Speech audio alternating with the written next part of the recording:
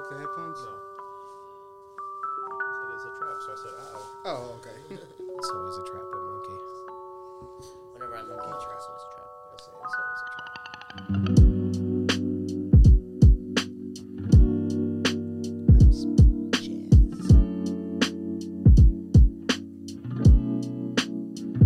Change the theme music to Transformers.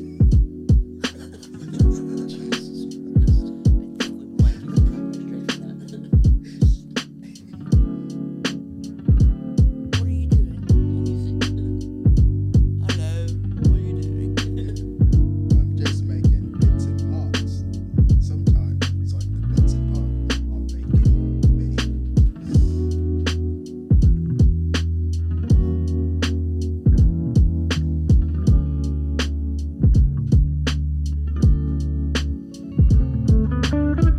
Good evening, denizens of Internet Wonderland. It's time once again to kick back, relax, and enjoy the smooth sounds of the melodious cat playing across your digital airwaves. Join me as we veer down the rabbit hole and view inside the looking glass of logical madness. This is Cheshire's Place.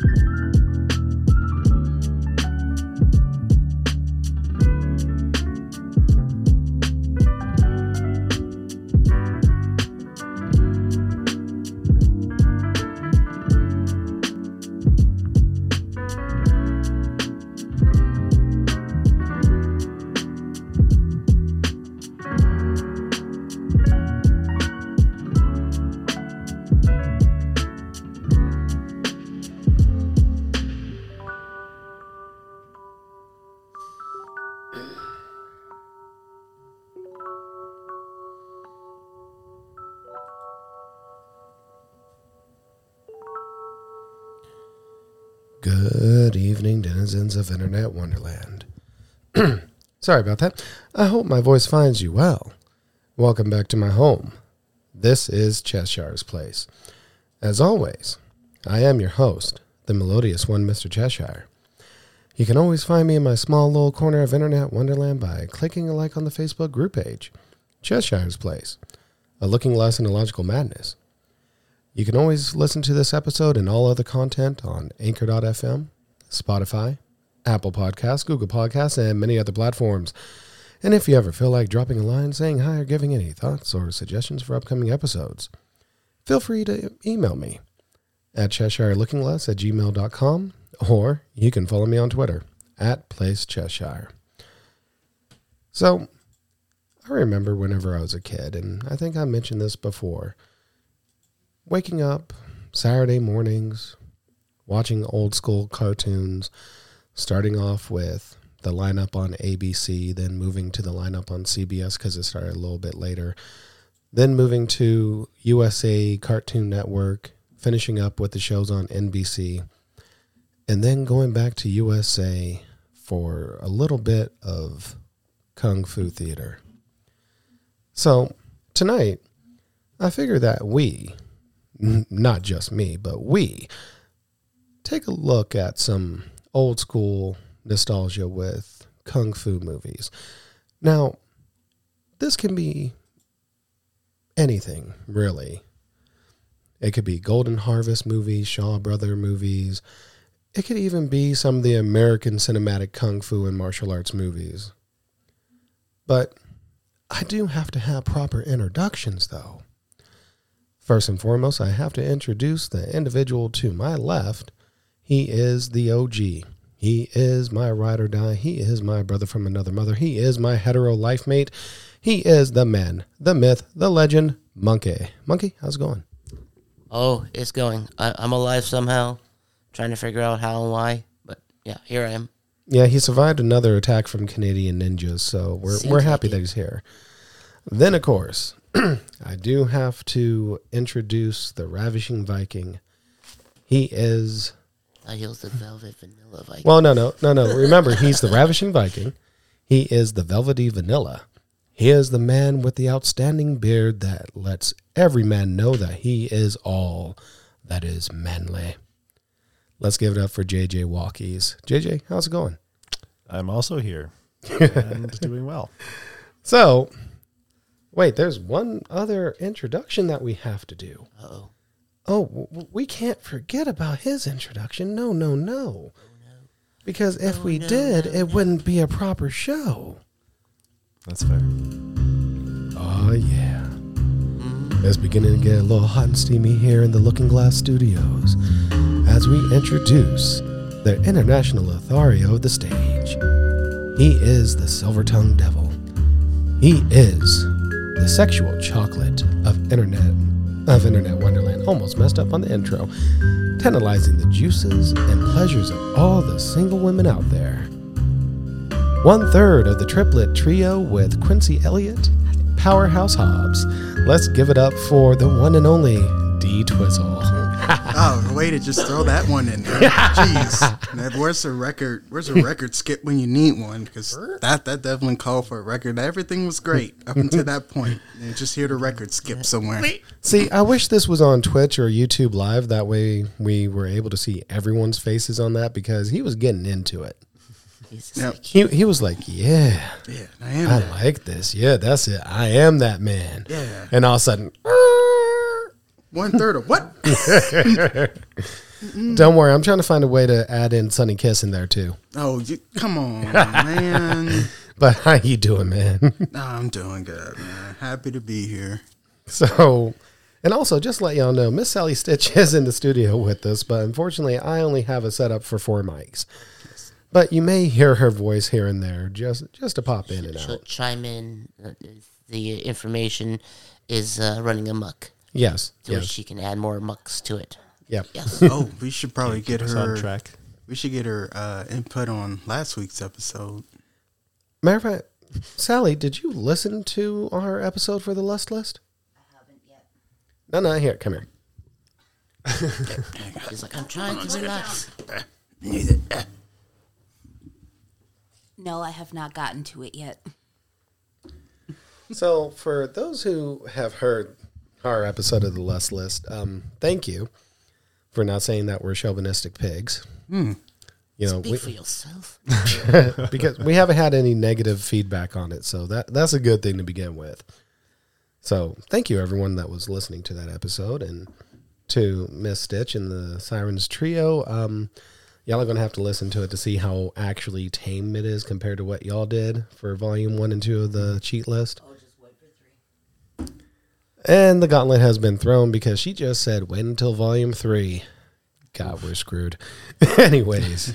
Well, we'll see. Again, unfortunately, we Chaos, we chaos. can only go so far before we get the proverbial backhand of, you guys are being chauvinistic. You guys are being anti-women, and you know, stuff like Well, that. I figure that would make us pro women as much as we're talking about. We're not talking about like throwing them off clips. This isn't like FML or anything we're like. not, we're not throwing anyone off cliffs. No. But anyways, folks, I mean, thank y'all for listening, and we will have volume 2 out in season 6, definitely. It's going to be something that we're going to enjoy. But anyways, first and foremost, Monkey, That's me. I'm sure you have some news for us. I do. I mean, there was this week was definitely... Very crazy, eventful week. Yeah. So let's go ahead because it is Saturday night. It is time for our Geektacular Words of the Sage Monkey. Introducing Monkey Coconut News.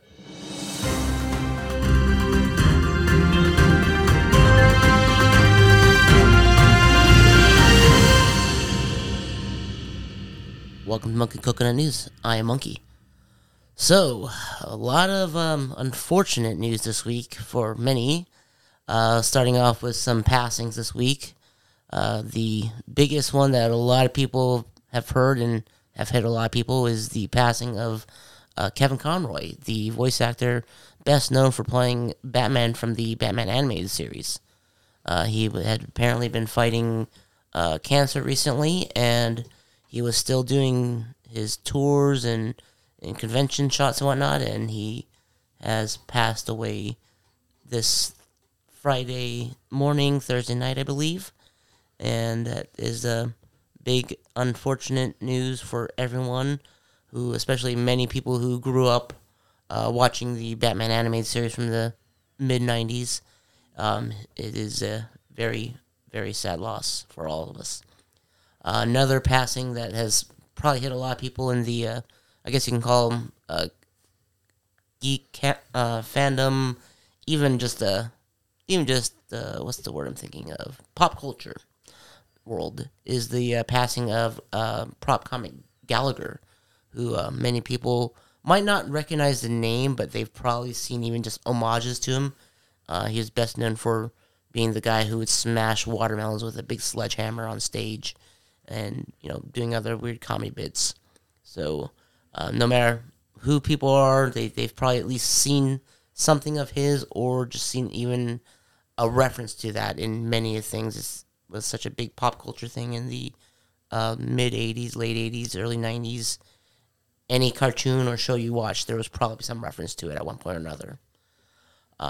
Other than that, there has been some other interesting developments that other big companies have been taking the lead that Space Daddy Elon has, and has been a lot of calls of layoffs coming up in a lot of big companies. Facebook itself has apparently laid off about 11,000 employees recently as well, because of cost cutting and other things like that.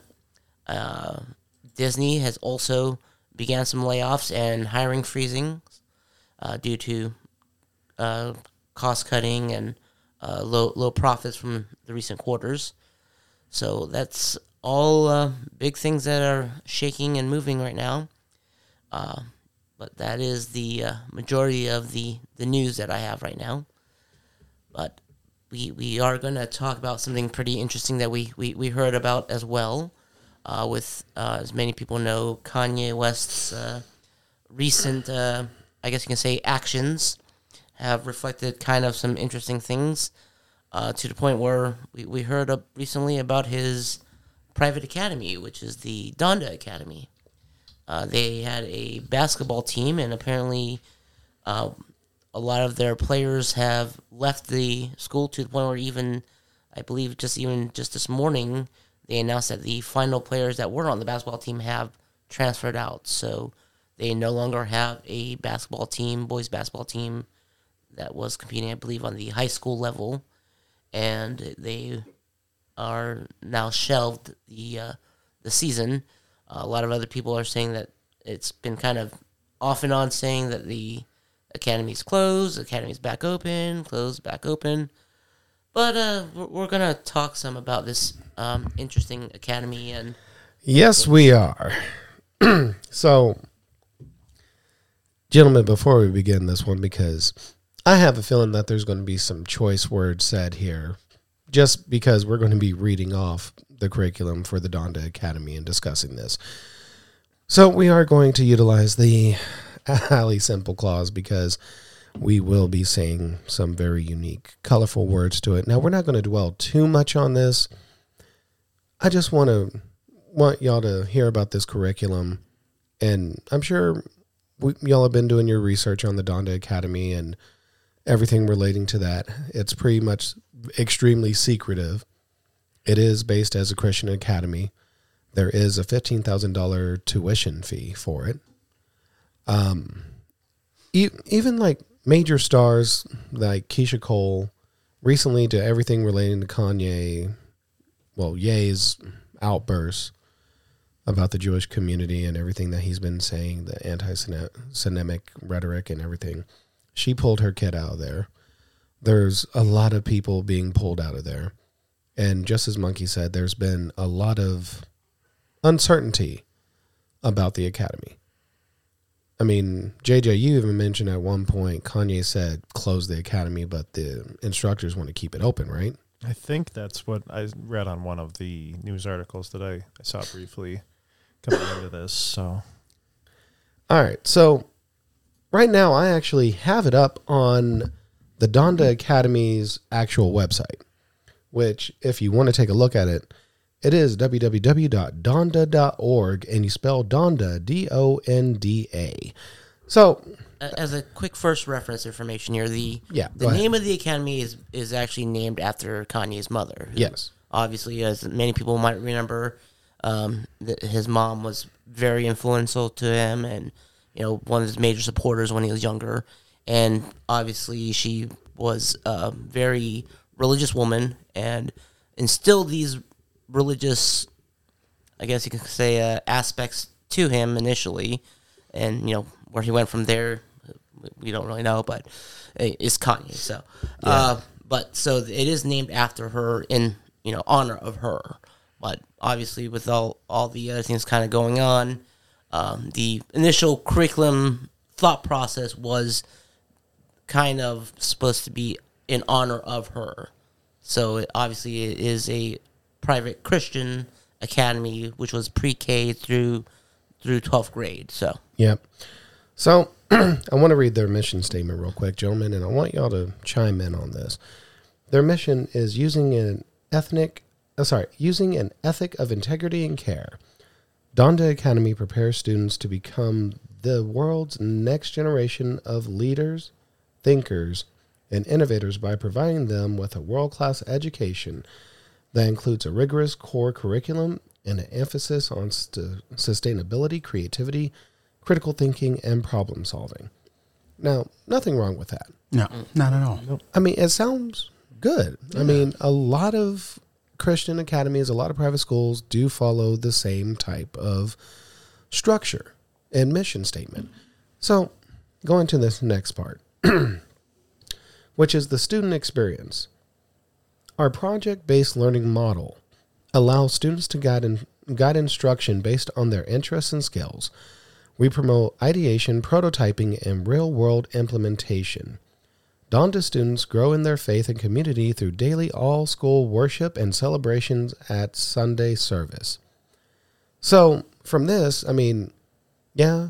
Yeah, it's a Christian school. True. Or at least that, what the intent of it's behind, but looking at this picture I'm looking at here with the children's choir, and we've seen videos of Kanye's Sunday worship services on his ranch in California. yeah.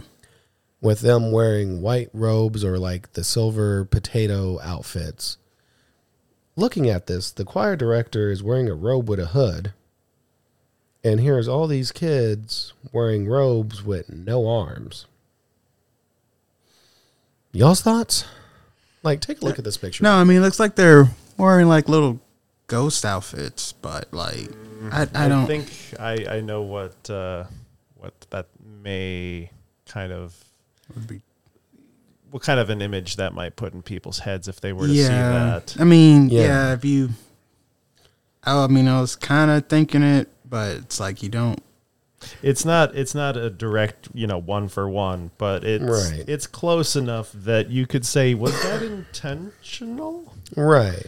Which obviously, based on who opened the academy, you'd expect otherwise. But. Right. So, clicking on the sports thing, it says, one team, one king. We're building the next generation of athletes with an innovative approach to faith and teamwork. Okay, I have no issue with that. What about y'all? No issue at all. I mean, sports is good, and I mean, I guess recently given recent events, they probably won't be able to participate in some of the tournaments, unfortunately. Right. Then, of course, they have our staff. Our staff believes each scholar deserves an innovative and personalized education. Our experienced educators have an uncompromised passion for creating lifelong learners and Christ followers. We work to engage and educate the whole student, mind, body, and spirit. Okay. Mm-hmm. Nothing wrong with that. Nope. But something like underlining about this just seems kind of, what's the word I'm looking for here? Well, some of it too is because this thing is originally new. It's not even accredited, and I think that's probably the biggest thing. It's not accredited, so you got these people going to these schools, well, to this school in particular, and you're not sure if the stuff they're going to be learning is really going to be, and it's going to be useful once they get out. So. Yeah, and that's one of the things about private schools is, again, they don't have to follow the quote unquote base curriculum that most education systems follow. Right. And that's also another reason why a lot of these private schools also, most of the teachers aren't certified. They're just there to teach whatever they're teaching. Right. So they're not actually certified in whatever courses that they're teaching. And, someone brought up a good point on an article, like with the teaching staff. Because on here it says that there's going to be a 10-to-1 student-to-teacher ratio. Then, of course, about 12 students per class. Yeah. Pre-K, pre-kindergarten to 12th grade. Now, some of these teachers may be actual teachers. They may be accredited. They may have, tons upon tons of learning experience. But we don't know because how secretive this is. Like, LeBron James, he has 3 academies open. But on the page, you have a listing of the faculty. You see the curriculum. Everything is laid out. That way people know what they're getting themselves into. Mm-hmm. Looking at this, there is nothing relating to who the principal is or any of the staff members. Like, looking at these pictures here, okay, I see this middle picture where the children's choir is practicing, but it looks like they're practicing in a warehouse, dusty warehouse. Yeah, and they're all dressed the same. It's almost like very Children of the Corn-esque to me. I mean, I'm looking at this. because you look at this one and you compare it to LeBron James's school, and it's just a lot more inviting. Yeah. You get names of people, like you said, names of people. Granted, school's been around a little bit longer, but he actually took time and researched what to do. He had a vision for it. Granted, Donda Academy is still new, but the one thing that I want y'all to listen to, Donda in a Day. Each day, Donda students learn fundamentals, growth in their faith, and experience 2 enrichment classes. What are these enrichment classes? Enrichment. Mm-hmm. We don't know. Then the daily schedule, full school worship. Now, granted, even with Christian academies, most Christian academies don't do they do worship services or prayer in the morning, okay, because the focus is the education. Yeah. And I can kind of speak to this because I was someone going to middle school and stuff. I went to a Catholic school out in Detroit called St. Matthew's. And, it's, I guess, being in a Catholic school, there was tuition and things like that attached to it. But a lot of times, there was focus on education. And yes, we had moments, that we would go to, a mass or a church service through the middle of the week and things like that. But I always felt that it was very transparent. There wasn't really too much weird things or stuff going on. The faculty and the members there were really good people. And then going from there to I went to another Lutheran school, kind of the same vibe. There wasn't a lot of hush hush when we came to places like that. We didn't necessarily have any morning worship. I think we just had something the principal would say at the beginning or something, maybe a Bible verse or something like that, but nothing really out the ordinary, and so I don't know. I feel in my experiences going to Christian schools are a little bit, I don't really have any too bad negative experiences from it, but this one just seems a little bit more closed. Because usually, even if you have something like a, religious school, there's, it's tied to something bigger, whether it's a different type of conference or association or something like that. Because that would be my only thing, is because not to get too much into it, but even from like a theological perspective, it's like, what exactly of Christianity are you actually teaching them? Because you have to be really careful when it comes to that aspect, because you don't really have those checks and balances when it comes to, most of those schools. Because if it's Lutheran, then the Lutheran's associated with like a bigger, like the ELCA or something. yes, Yeah. exactly. But you just can't slap like a Christian label on it and then just go on about your business. It's usually a lot more. There's some sort of underlying principles that'll kind of tie everything together, and at the very Exactly. least, like there's It's usually like a church or something yeah. attached to the school. Matter of fact, Monkey, That's me. What's up? research Kanye West's church. Engage. Because, Sounds na- like a lot. crack research team go. yeah. Because Because while we discuss this, I want to continue. I want to read their daily schedule. okay. Actually, as a quick heads up here, Yeah, go ahead. the actual principal of the school is Breanne Campbell. All right. And she apparently has a master's from Pepperdine University. Oh, that's a good one. And she had previously worked as an actress and a choir director. So that was what her background was before becoming the principal here. And let's see here. Huh, so she was an actress before? Yes. What was her master's in? It doesn't say. Just says that she was a master's student from Pepperdine University. That makes you wonder. But the daily schedule: full school worship, core classes of language, arts, math, and science. Where's like social studies? Where's health? Where are the other subjects at? Oh, that comes in later. Yeah. Yeah, we'll talk about that here in a second. Lunch and recess, of course, because lunch and recess are important. And if you actually take a look at certain pictures of Donda Academy, it looks like they're eating in a warehouse. And we'll talk about the uniforms here in a minute, too, because I noticed something in the pictures. Enrichment courses, including world language, visual art, film, choir, and parkour. Yeah. Yes. Parkour. So I'm looking at this. World language. What language or languages? I think they said Japanese. Why Japan? Okay, I wouldn't mind Japanese. But you would think there should be more languages involved. A selection for the students. Visual art. Well, this is a very blanket type topic. I mean, what is visual art? What type of visual art curriculum are they teaching in this? I mean, are they... Is it like I think they're like paintings, or is it graphic finger art, painting, visual. Yeah. or like digital? Yeah, it's kind of like, Exactly.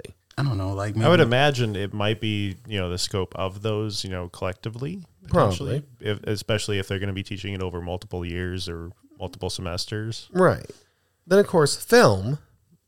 which it can be kind of a broad subject Yeah. because of, you've got the camera operators, you've got the microphone operators, you've got the actors and actresses, you've got Directors, producers, set writers. designers, Yeah. set crew, I'm trying to make stage Kanye's next manager, all of music those videos. things. Yeah.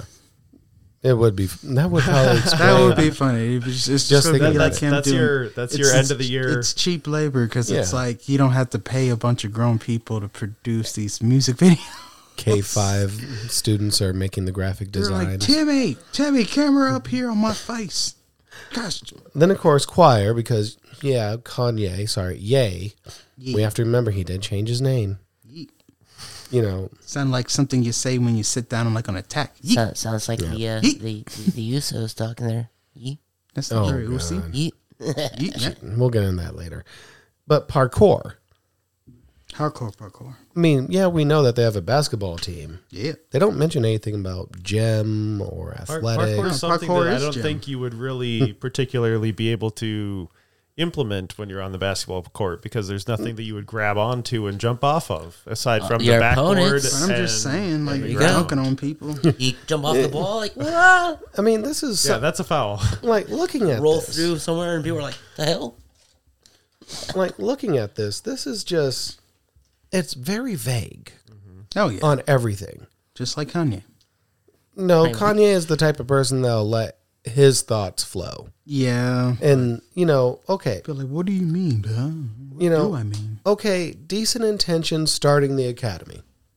Yes. Yes. But overall, what is the grand scheme?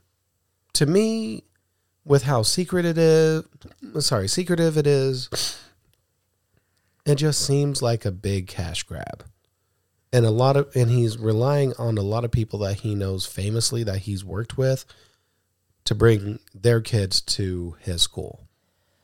Okay, so I've done my correct research, Okay, what we got? and the best I can find about his, I guess you could say his church, or his, at least, his religious followings, apparently they are Armenian churches, all the ones that, apparently everything that is coming up on here. Like even the baptizing of his kids were all at an Armenian church of some sort. Armenian church, okay. Him and Kim's son North was actually baptized at the Armenian Apostolic Church, and at the Cathedral of St. James in Jerusalem. So they actually went to Jerusalem for that. And all the other kids were at the Examiadzin Cathedral and the mother church of the Armenian Church. So that is based out of blah, blah, blah, blah, blah, blah, blah.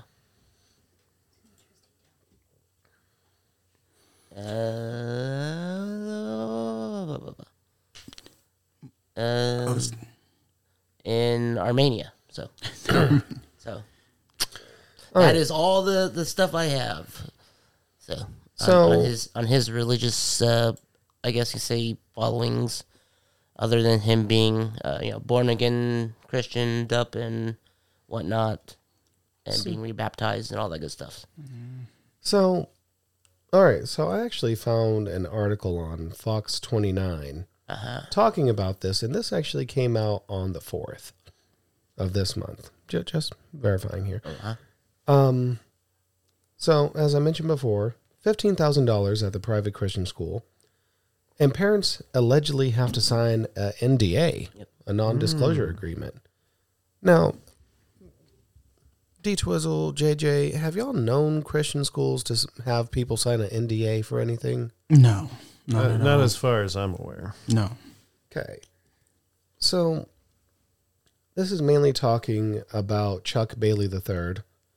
He's one of the most sought-after high school basketball players. He was one that actually went to Donda Academy because they were looking for basketball players, and they were pulling in different people from across the nation that were prospects. They talked that they were promised nil deals, exposure, and other opportunities, financially while on the path, while Chuck III would go on his path to the NBA. But it seems that a lot of stuff here, there's quite a bit here. Okay, I did happen upon some of the curriculum in an article by Rolling Stone. All right. Oh, Rolling Stone covered it? Yeah. Shout out to Rolling Stone for actually giving us this information. Thank you. Looks like they spoke to some of the administrators, Andrews and Yusuf, which they're earlier in this article. I didn't catch exactly who they are and what they're known for. Let's see if I can find it.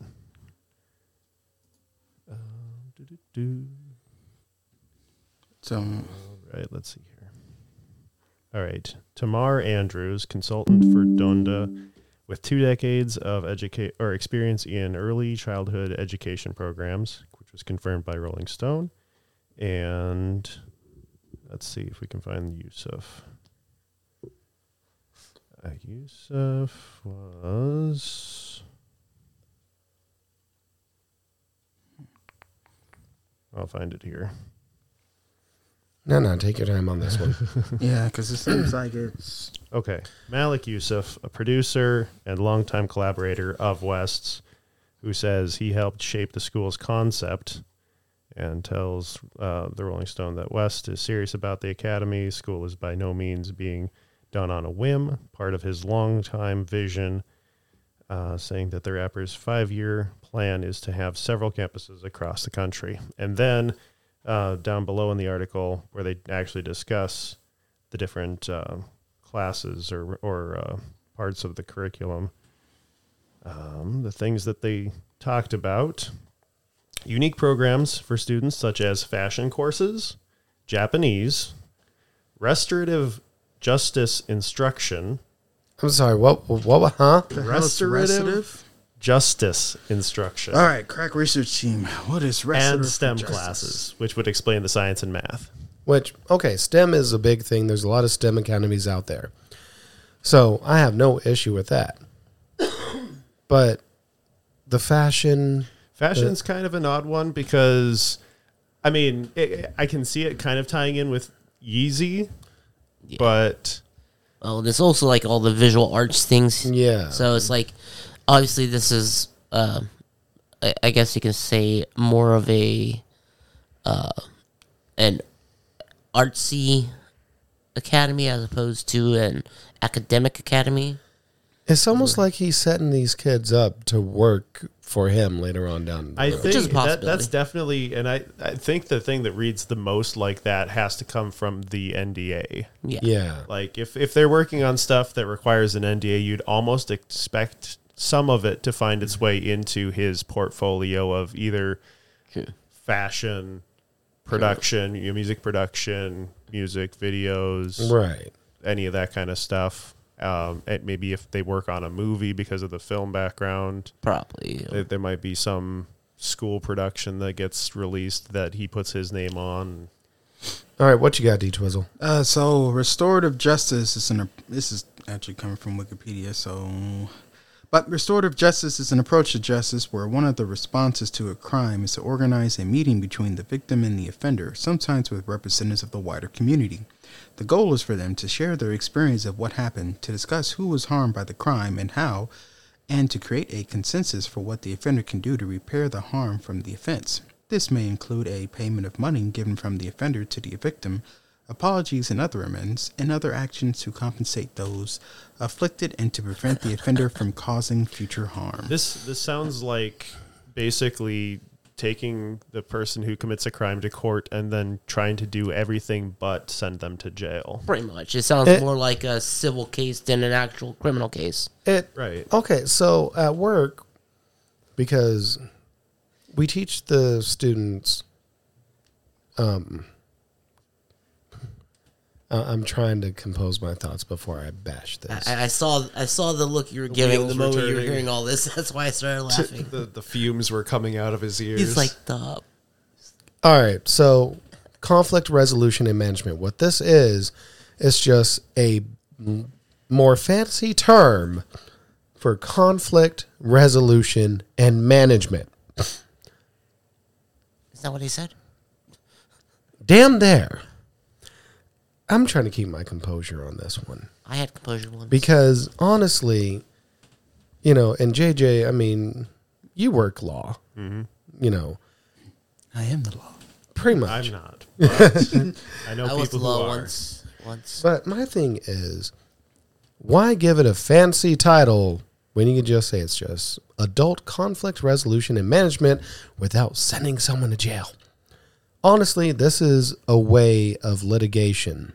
I think the appeal is probably the terminology that they're using. So, conflict management, that's more of in my view, that's more of a business term that gets thrown around. Yeah. Justice is definitely something that when you think of the law, that's a word that definitely comes up a lot more than conflict management. And it's more, I guess you say, politically, too. Yeah. You can use it more as a political basis of saying something as opposed to, oh, I want resolution found. No, I want justice found.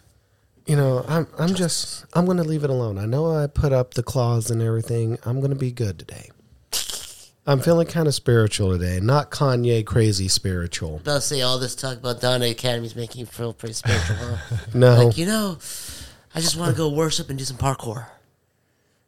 Oof. The parkour, maybe. Sometimes it be like that. I'm perfectly fine if I never do parkour.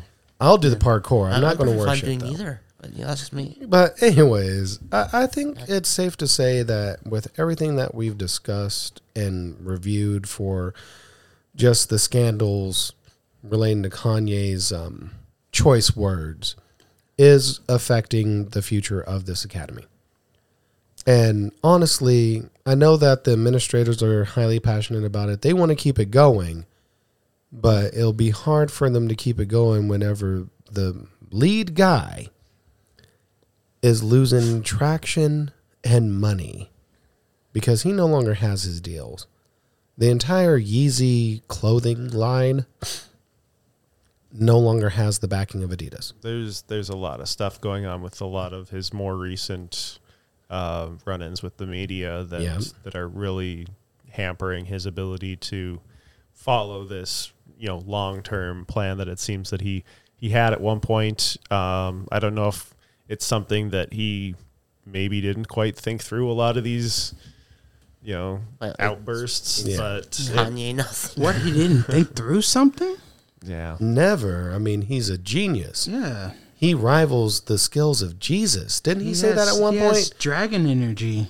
Don't forget, he was the one that during the Hurricane Katrina aid was standing there next to Mike Myers, and it blurts yeah. out, President Bush doesn't like black people.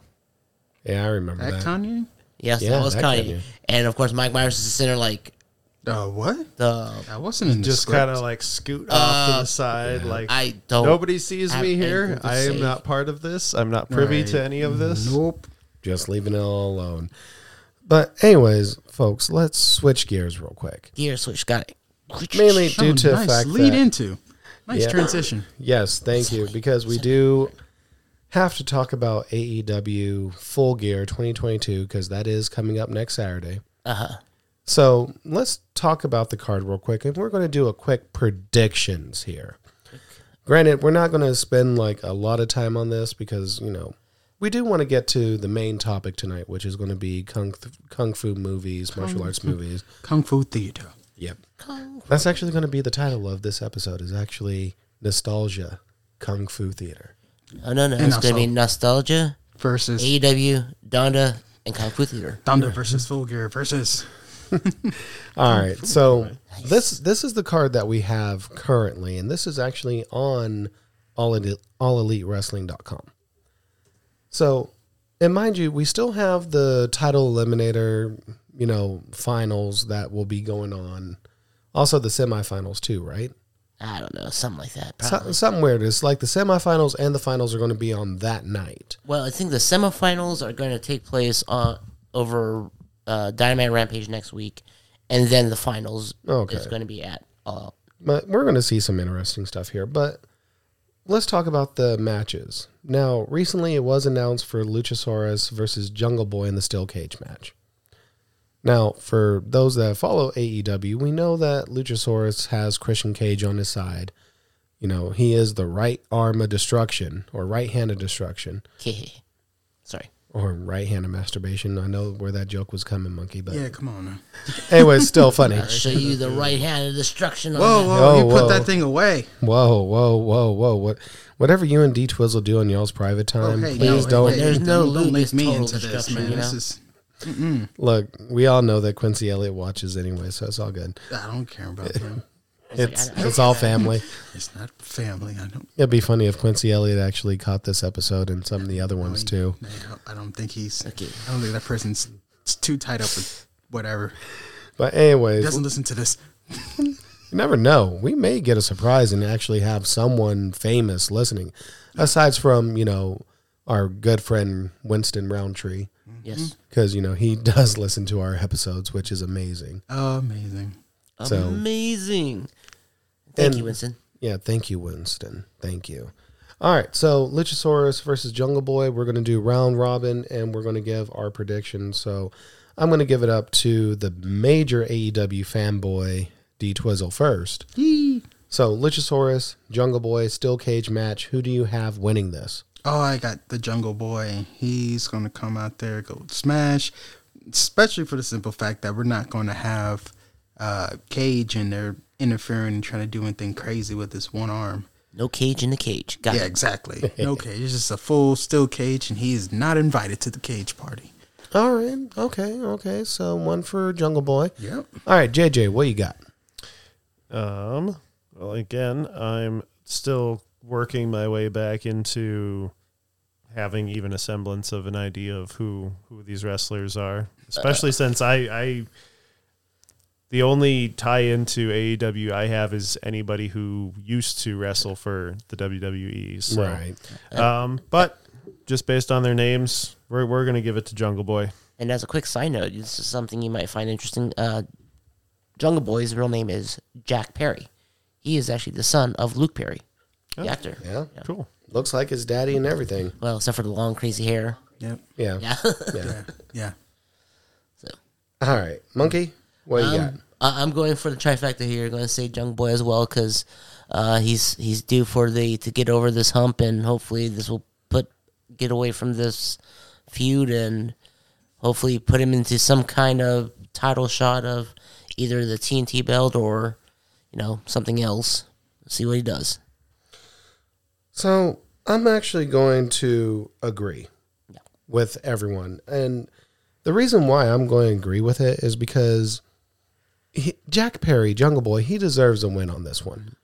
Because for the longest time, Christian Cage has been messing him over. Luchasaurus has been messing him over.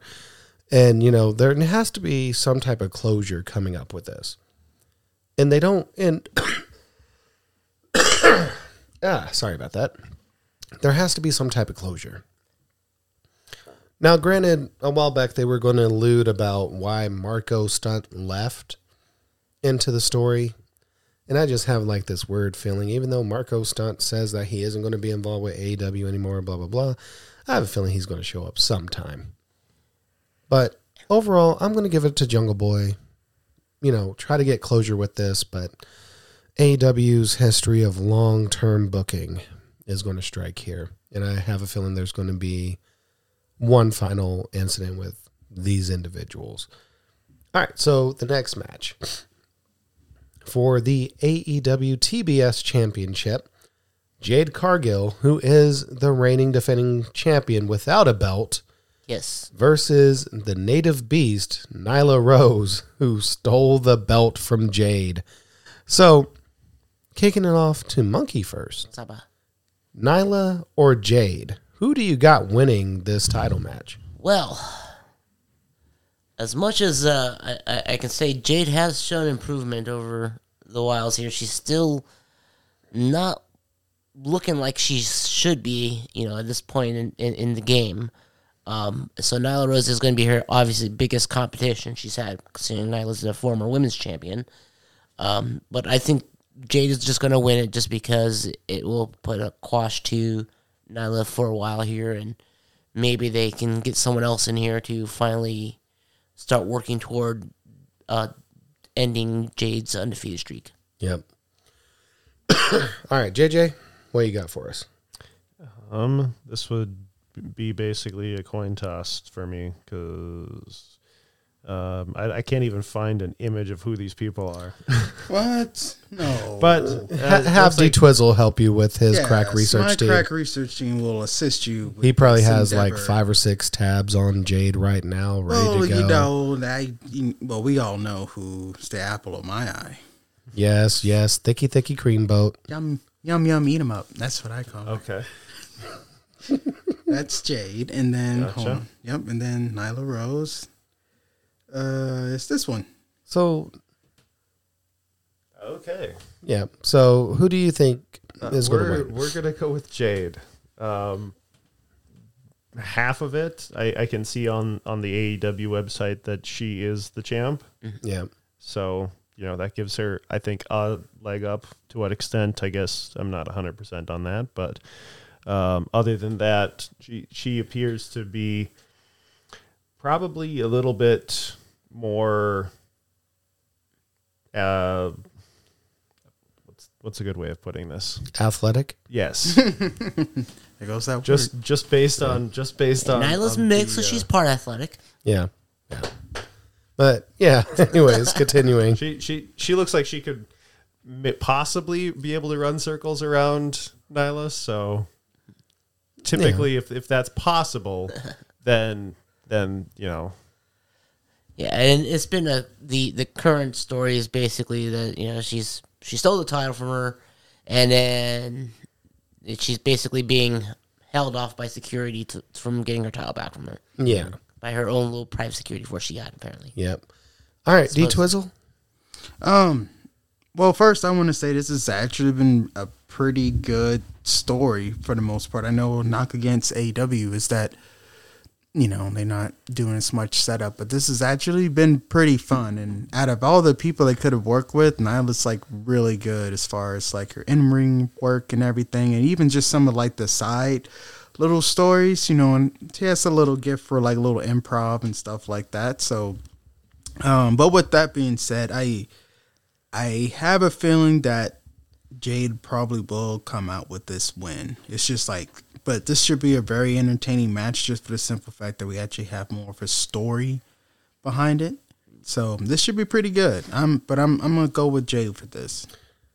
So I'm okay because we already know that Jade is undefeated. It's what 51, 52-0 right now. I've lost 439. No, it's 50. It's in the 50s. It's like 54, 55. Her last victory, like 40, but yeah, like I was gonna 18, say like 50. 18, like, you know, rematches with other people. So it is like 50, but Yeah. it seems like it's only like really 35, 40. Kind of like the Goldberg thing, you know. yeah. So as much as I'd like to give it to Jade, I have a feeling that Nyla's actually going to pull it. Oh, Because the thing is, eventually they want to get Jade away from that belt to the championship. and build her up to be the actual women's champion. Like, giving her this run, giving her the undefeated streak, overall it's a good strategy. They're building her up. And I think it's due time that she gets away from the TBS title and actually starts pushing towards the actual women's championship. Yeah, I could see that. And that was my only downside to it, because personally I was thinking that if she was going to drop it, it was going to be to Chris Stanley whenever she would come back. But So you know, that's the thing, still because many months away. if not a full year away, because we know that she's mobile, but you know, she's still recovering. And at one point you even said, oh, you know, maybe Jamie Hayter would do it. But honestly, the best person to do it would be Nyla, because she is a former women's champion. You know, up until this point, they haven't really done too much with her. And I know that she was getting upset. Because, I mean, technically she would be considered one of the foundations of the promotion. Or at least the women's division. Yeah. So it works to put her in something that's actually going to be worth it, storyline-wise. So I have a feeling Nyla's going to pull it. Mainly because, A, you want to keep Nyla happy. And B, you want to groom Jade to move up into the next position in the next area of her career. All right. Yeah. So, speaking of women moving up. Whoa. Hey, you know, that video was always amazing. But talking about Dr. Britt Baker, DMD, And you versus... had to do the fingered motion, didn't you? You had to do it. Yeah, just like how you always have to do the freaking Ricky Starks pose. I know what you're talking about. Bullsh. You know what? You know, I'm going to be nice. We still have the claws up. God damn it, monkey. So, Dr. Britt Baker, DMD, versus the returning Saraya. Yes. Now, for those who do not know who Saraya is, she was Paige back in WWE. So, this is Saraya's first match in a number of years, coming back from a very gruesome neck injury. You know, similar to what John Cena had and Edge had, even Corey Graves, because Corey Graves is trying to make his way back to the ring eventually. So, this one's going to be very interesting. And, JJ, I'm going to start with you real quick. Dr. Britt Baker, Saraya, first time singles match in AEW. Now, granted, it's not their first time actually meeting, because I think they did have a couple of matches before, didn't they? I don't think they actually have had matches before, but I know that they've at least interacted at one point or another. Yeah. When Britt Baker was on NXT for a little bit. Yep. All right. So JJ, who do you think is going to win this?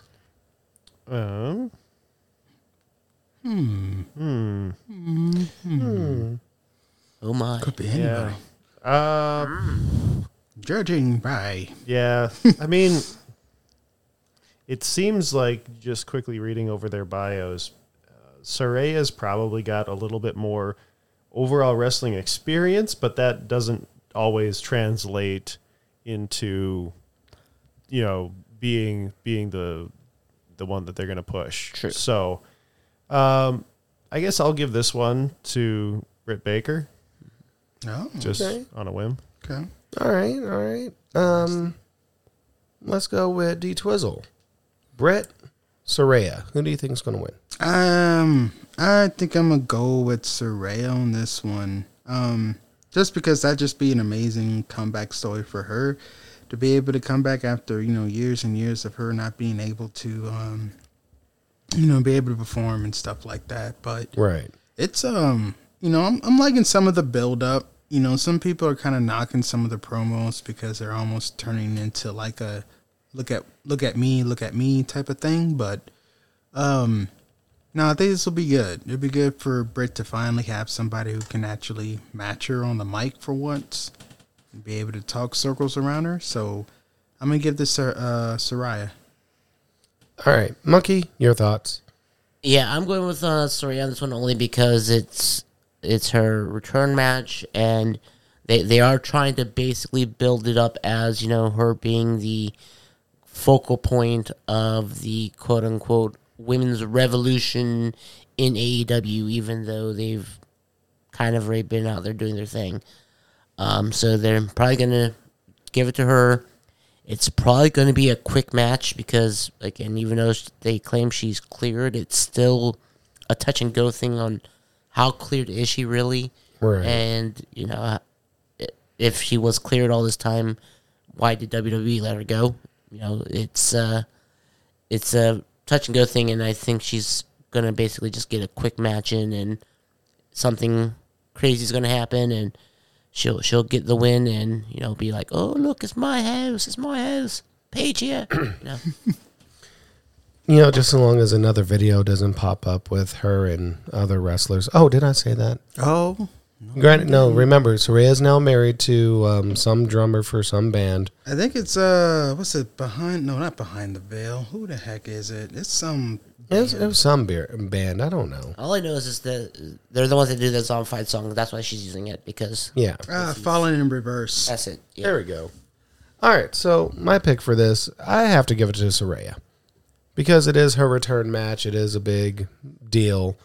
Having her come in and lose her first match wouldn't be smart booking. It is AEW. Yeah. Yeah. Now, it wouldn't be smart booking, but then again, just to see that swerve a little bit, to see Britt win it, that would be interesting too, and what they could play off with that.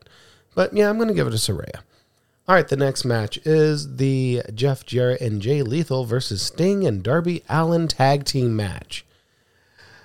I guess I'll start off on this one. Oh, sound like someone doesn't sound too happy about the match. Someone isn't- doesn't want to put their commentary in it. You wouldn't say anything about See, it. okay, this is my thing, and this is how I see this playing out.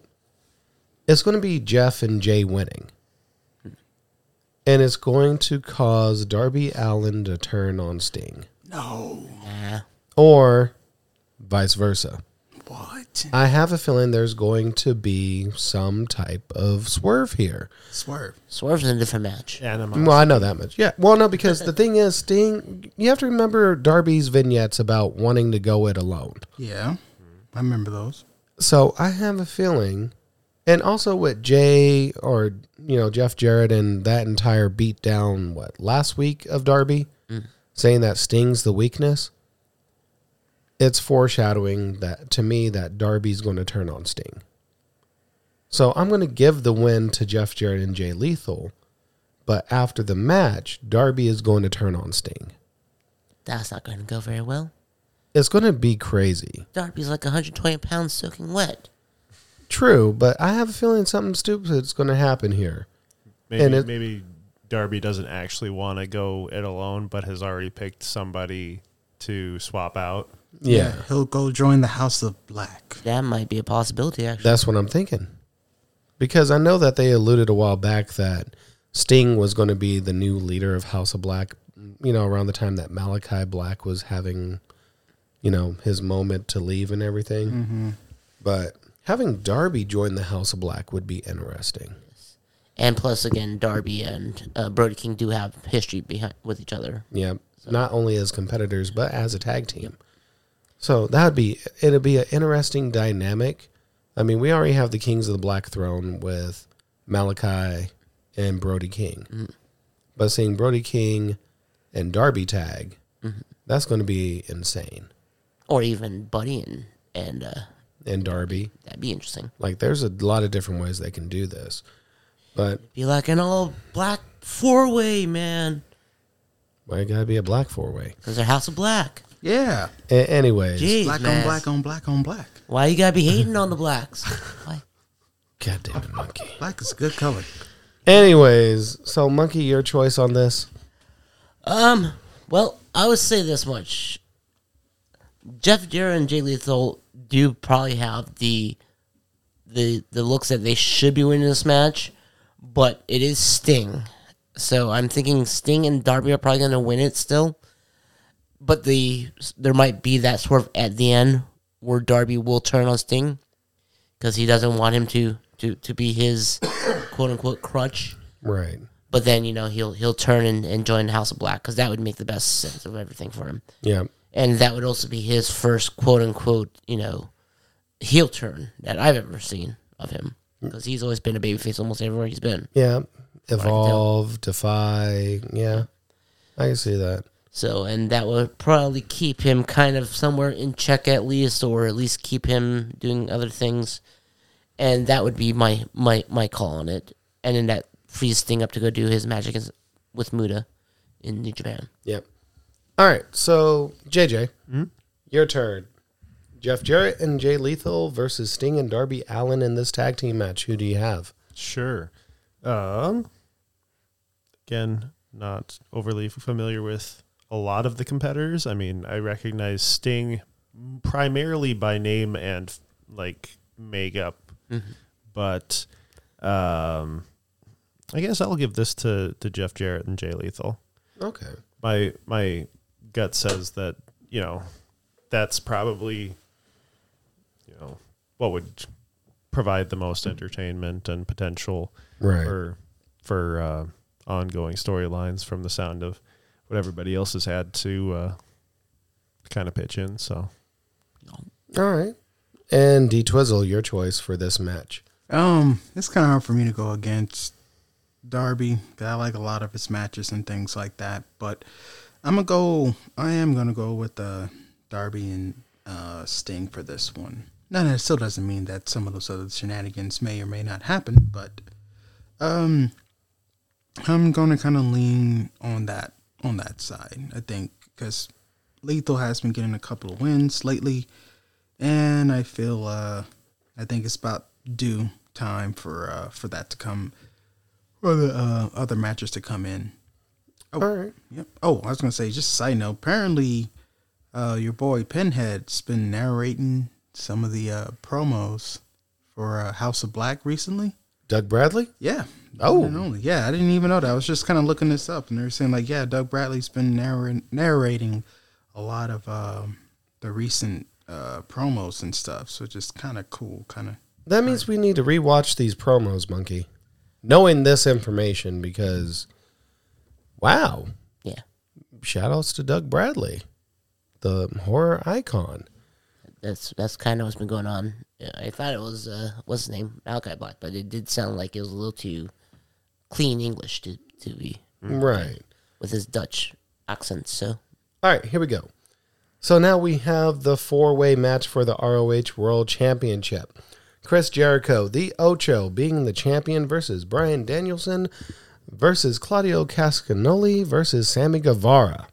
So, Tim, 2 members of the Blackpool Combat Club, 2 members of the Jericho Appreciation Society. This actually may be the match of the night. Maybe.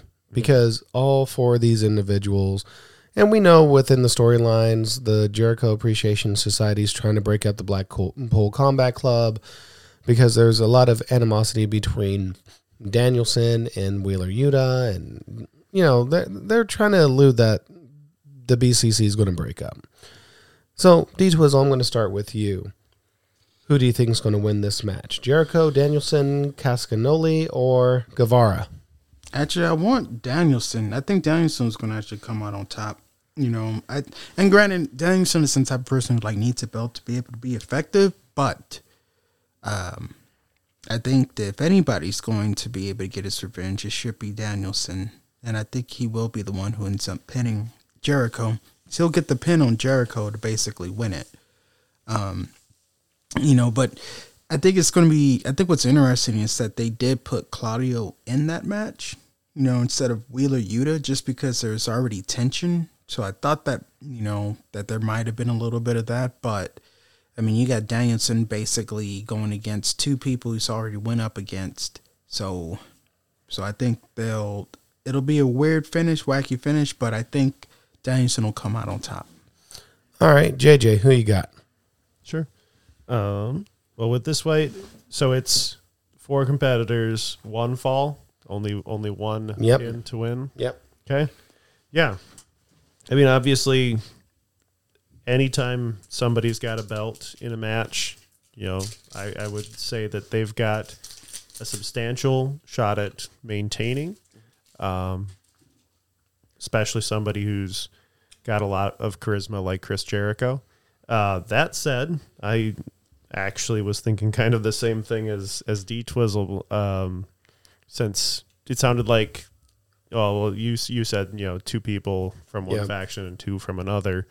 I have no reason to believe that the person in Chris Jericho's faction, and that's Bryan Danielson? Guevara. Oh, that's Guevara. Okay, so I'll say Guevara, possibly. That'd be an interesting little shakeup. And I think that was what they're kind of teasing, because he did do the, when it comes down to you're going to do the right thing, Jericho said to him. So somebody might be trying to pin Jericho, and then Guevara is going to interfere, and then I don't know who Guevara is going to pin, but we'll say that he gets the win on this one. Okay. Intriguing. All right, so Monkey, who you got? Well, I'm going to go in a little different direction here, and this is mainly because of how I look at it for, I guess you can say, the future of Ring of Honor, because it is the Ring of Honor title that's online here. And this is the same thing a lot of people have been saying with why Jericho got the title in the first place. So I'm going to say Jericho's going to maintain the title, and this is because this is going to build up to them working towards getting that TV deal for a Ring of Honor show. Because since they still don't technically have a Ring of Honor show, they want to have someone that's recognizable to everyone, and when they market it. And Chris Jericho is obviously the most recognizable of the group here. Yes, Bryan Danielson is recognized as being Daniel Bryan as well. Claudio might be slightly recognized as being Cesaro. Sam Guevara, not very much recognition, but Chris Jericho, almost anybody and everyone who's watched wrestling over the last 20 years knows who Chris Jericho is. So Jericho has the most potential to be a fronthead runner for the show, and that's the reason why Chris Jericho would maintain the title. And of course, it will probably be some animosity in there where, Jericho will probably be getting pinned by someone, Guevara will break up the pin, and then Guevara will try to go for a pin on Jericho, and Jericho will be like, what the hell? Mm-hmm. But then, it'll still come down to the point where Jericho will get the pin on somebody, whether it be Sammy Guevara or even just on Bryan Danielson or Claudio again. Which, sadly, it hurts all other people in the match, but to make it more, I guess you can say, sellable, marketable for a Ring of Honor show, Jericho has to maintain the title. You know what? Oddly enough, I'm going to actually agree with JJ. I have a feeling it's going to be Sammy to win. And I'm going to agree with you on a certain point. I believe Sammy would pin Jericho. That would make sense. I have that feeling. Now, of course, this is a predictions, segment. And as we know, predictions can be right or wrong. I may be completely wrong on this. But I have a feeling it will be Sammy Guevara and it will be on Jericho for the pin. Just because it's something that we wouldn't expect. And I have a feeling that putting the belt on Guevara would make for a little more interesting storyline within the Jericho Appreciation Society. Because how they're trying to destroy BCC, they're going to end up imploding. Almost like the inner circle. So I see that going that way. They're going to have to change name to the GAS. The Guevara Appreciation Society. Or gas. Gas. Get them some more gas. Does that mean... I hate being stuffy. Does that mean Gasolina is going to be their song? Boo. Yeah, I had to go there. All right, so for the... Now, this is going to be the Battle of the Cakes. Tony Storm versus Jamie Hayter for the interim AEW Women's World Championship. Or as Miss Sally Stitch would call this, the Battle of the Cakes, because every time we watch these, anytime we watch a women's match, Okay. we always have the Battle of the Asses. Who's going to win? Who has the best ass in the ring? And it always boils down to Tony and Jamie. Now, gentlemen, I'm going to tell you who Sally always picks, and that's always Tony Storm. Really? Yeah. Really. I just... She has a very unique firmness to her, it's, but it's her frame. It just seems so weird. Like, maybe because her waist is so tiny, and it just seems like, I don't know, man. look, we know that you like them thick. She's your vibe. Okay. Yeah. Whoa. The buzzy kind with the batteries? No. Personality We wise. said not vibrating. We said Although, I mean, no. But anyways, starting with, we'll start with JJ on this one. JJ, interim Women's World Championship, Tony Storm versus Jamie Hayter. Now, mind you, Jamie is going to have backup. Britt Baker, Rebel. And that ass. Oh. oh. And Good that one. ass. So Jamie's the only one that's got potential for outside interference. Mm-hmm. Supposedly. Okay. Yeah. I guess I'll go with Tony Storm on this one. All right, going for the champion. Champ. Yeah. I need to pick at least one champ that's Retain the gonna title. for sure retain the title. I have a feeling more than one will, but I think I've already picked two to lose it. So Right. All right, Monkey, who you got? Well, I'm going to say it's probably going to be Tony still maintaining because I think they're still waiting for the return of Thunder Rosa so they can have the official, reunification of the interim and the women's title until Thunder Rosa is still out. So who knows how long she's going to be out, but they're going to probably stretch this out as long as they can. And I think Tony Storm is going to maintain the title until then. Okay. D-Twizzle? I gotta go with Jamie. I'm just really, really hoping that Tony actually pulls the trigger on this. I just have the feeling there is a lot of momentum and stuff that's going on. So I don't know. I'm optimistic this is going to be the moment, unless Brett does something stupid. But I will say this: if Jamie doesn't win, then there has to be something drastic happening. I don't know if them beating each other up straight up and getting the pin that way would be enough, unless it's a really, really good match. But even with that, I feel like this could be the moment where they pull it. So this is my thing about putting the title on Jamie.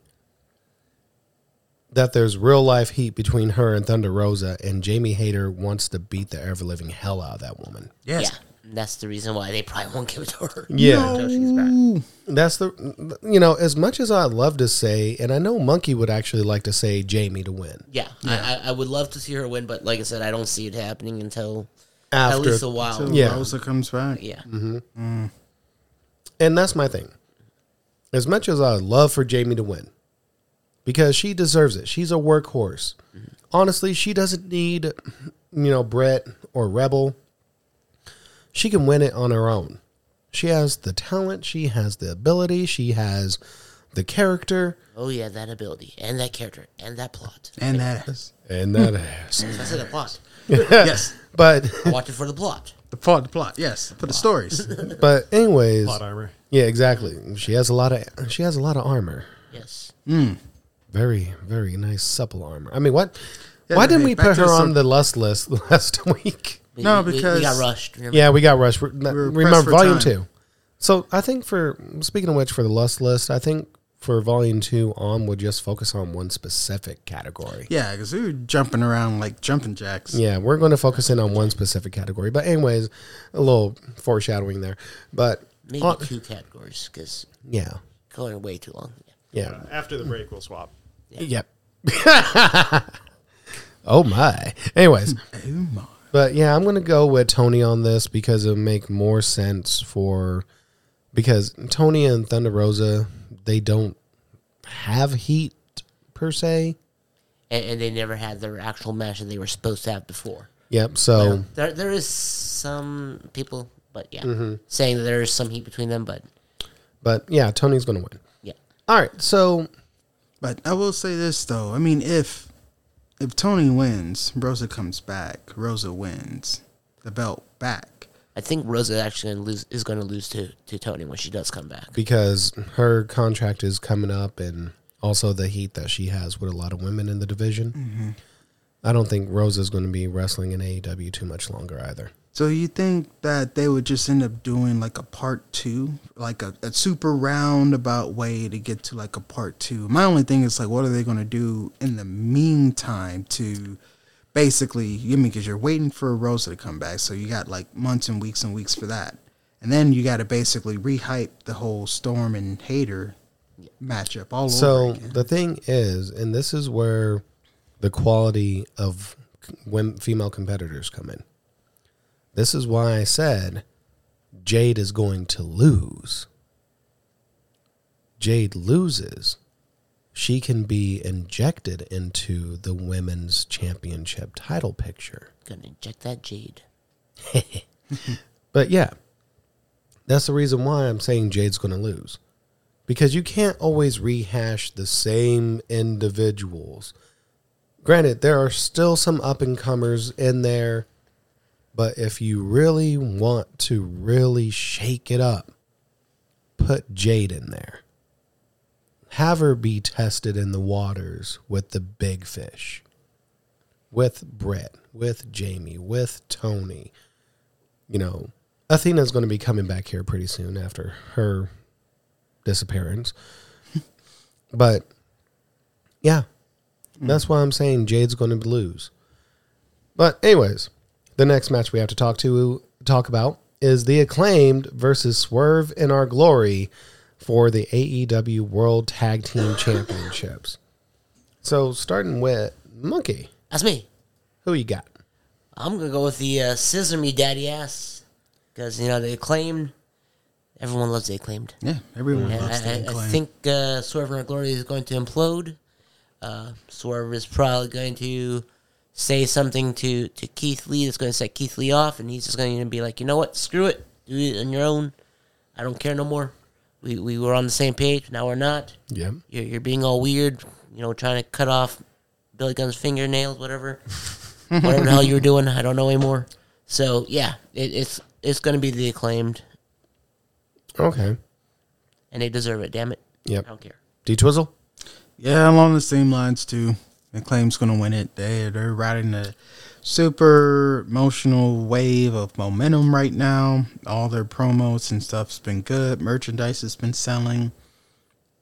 Yeah, there's no way they're going to drop the belts anytime soon. Plus, this will be a good time for them to lead up into the whole FTR thing that's going to eventually happen. Because that's going to be, freaking prime time. So, yeah, Acclaim is going to bring this one out. It's going to be a good match, but I think Acclaim will hold on to the title. All right, so JJ? I will agree with Monkey and D Swizzle. I will say the Acclaimed are going to maintain their championship. You know what? That's 4. Full house on this one. Too many. Was too many. There's 4 of us. There's 4 of us. We want to say Sesame Daddy, yes. But yeah, the Acclaimed will be taking this for the win. And we will get the FTR versus Acclaim match down the road, probably during Winter is Coming or whatever their final pay-per-view is going to be. That's probably Winter's Coming, probably. Actually, I think it was... We'll look it up later. Yeah, that's. We'll look it up during the break. But the final match we do have to talk about is Jon Moxley being the champion versus MJF for the AEW World Championship. Oh, this one's going to be interesting. Yes. This one is going to be very, very interesting. So, Wait. and I'm going to give my thoughts on this. No. Okay, go ahead. MJF is going to win. Yes. Yes. MJF is going to win. But now I have some things. Now, granted, they're trying to portray MJF as a face-ish type character. Mm-hmm. You know, his promos on different shows, podcasts, and everything. You know, also him now being part of the Fritz von Erich biopic called The Iron Claw. Yep. You know, I see that. But also, part of me thinks this is a long-term swerve where MJF is trying to look like a face, trying to look like he's repenting for everything that he's done in the past, trying to be this gentleman, but he's going to swerve everybody. This is long-term booking at its finest, and MJF is going to show why he calls himself the devil. Mm-hmm. Even with the issues with the firm, it's long-time issues, quote issues. Yeah. So, yeah, MJF's going to win. There's going to be some shenanigans, and he's going to show his true colors. All right. D-Twizzle? Along the same lines. This is everything that everyone's basically been waiting for. You know, and this is going to be his time to basically, shoot his shot, get the belt, and then just the wave of storylines and matches, that's going to be able to come out of this. I mean, he's already have like his first, group of people with like the firm and stuff like that who he'll, be having to go up against, not along the lines, those people from probably the Jericho Appreciation Society, things like that. So, I mean, he has like a bunch of people who they'll be able to match him up with. And that's not even including, Adam Cole if and when he comes back, or, the Elite or something like that. So, should be, it'd be pretty interesting just to see what he'll be able to do. We'll definitely be able to see him a lot more on TV than what we have recently as well. So that's also good. Right. All right. So we're going to take a small break, and when we come back, we're going to finish everyone up. Sorry. What the hell? What the hell? That's just lazy.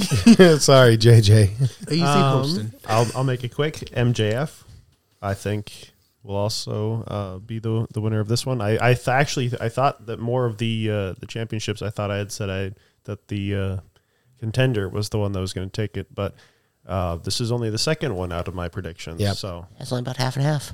Yeah. Now, granted, there will be more matches that will be coming up. The card isn't solid just yet because we have the number one contender eliminator tournament. Then, of course, I have a feeling that Samoa Joe versus Wardlow is going to be one of the matches. Then, of course, whatever else might be on a pre-show because they like to squeeze in like 3 or 4 matches on a pre-show. So yeah, I mean, there's a lot of matches that they could have. So yeah. So we're gonna take a small little break, and whenever we come back, we're gonna hit that that little time machine nostalgia button and talk about some old school kung fu movies. We'll be back in a bit. I got a water go. It's cold. We'll just wait for a little bit.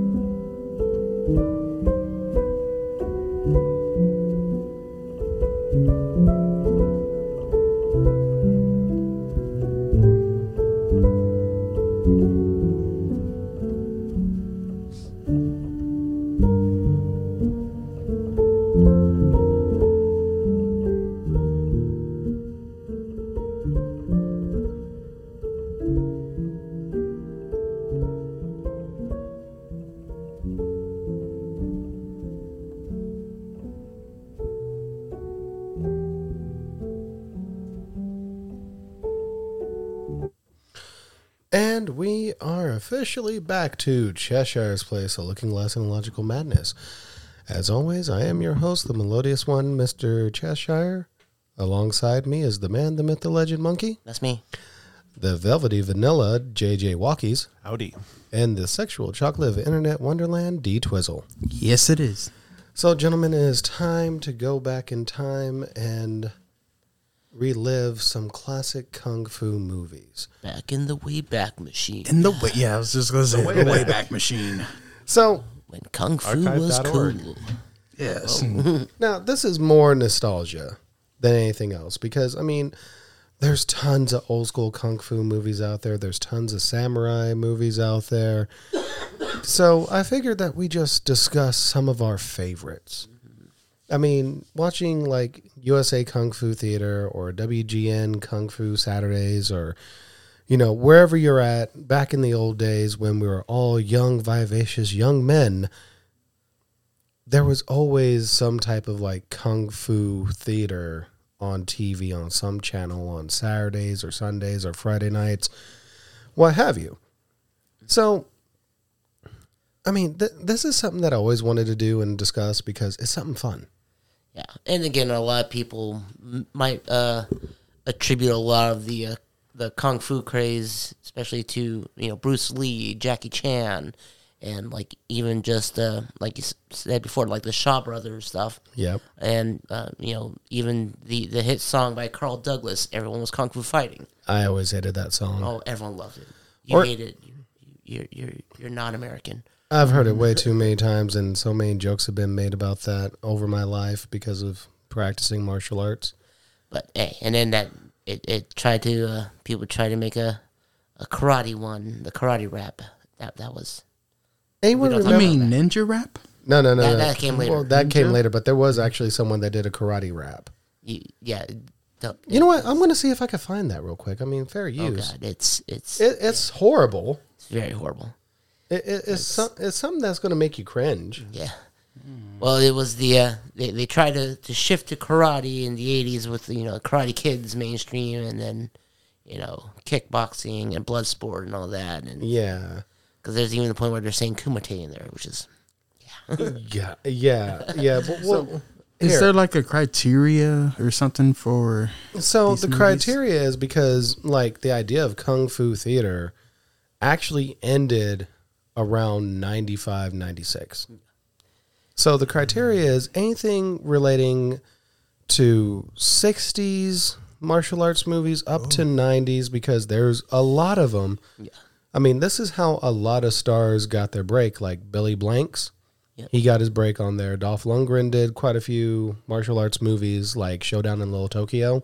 even Chuck Norris as well. Yep, Chuck Norris, coming in. David Carradine. Yep. In the Kung Fu TV series. Yep, like Jean-Claude Van Damme, his first movie was actually Breaking 2 Electric Boogaloo because he was a background actor dancing badly. Yes. But his first actual martial arts movie was No Retreat, No Surrender. For those who don't realize that. And yeah, we'll even throw in like, I can't believe I'm about to say this, Steven Seagal movies. Yeah. Because he got his start in the 90s. You know, Sammo Hung.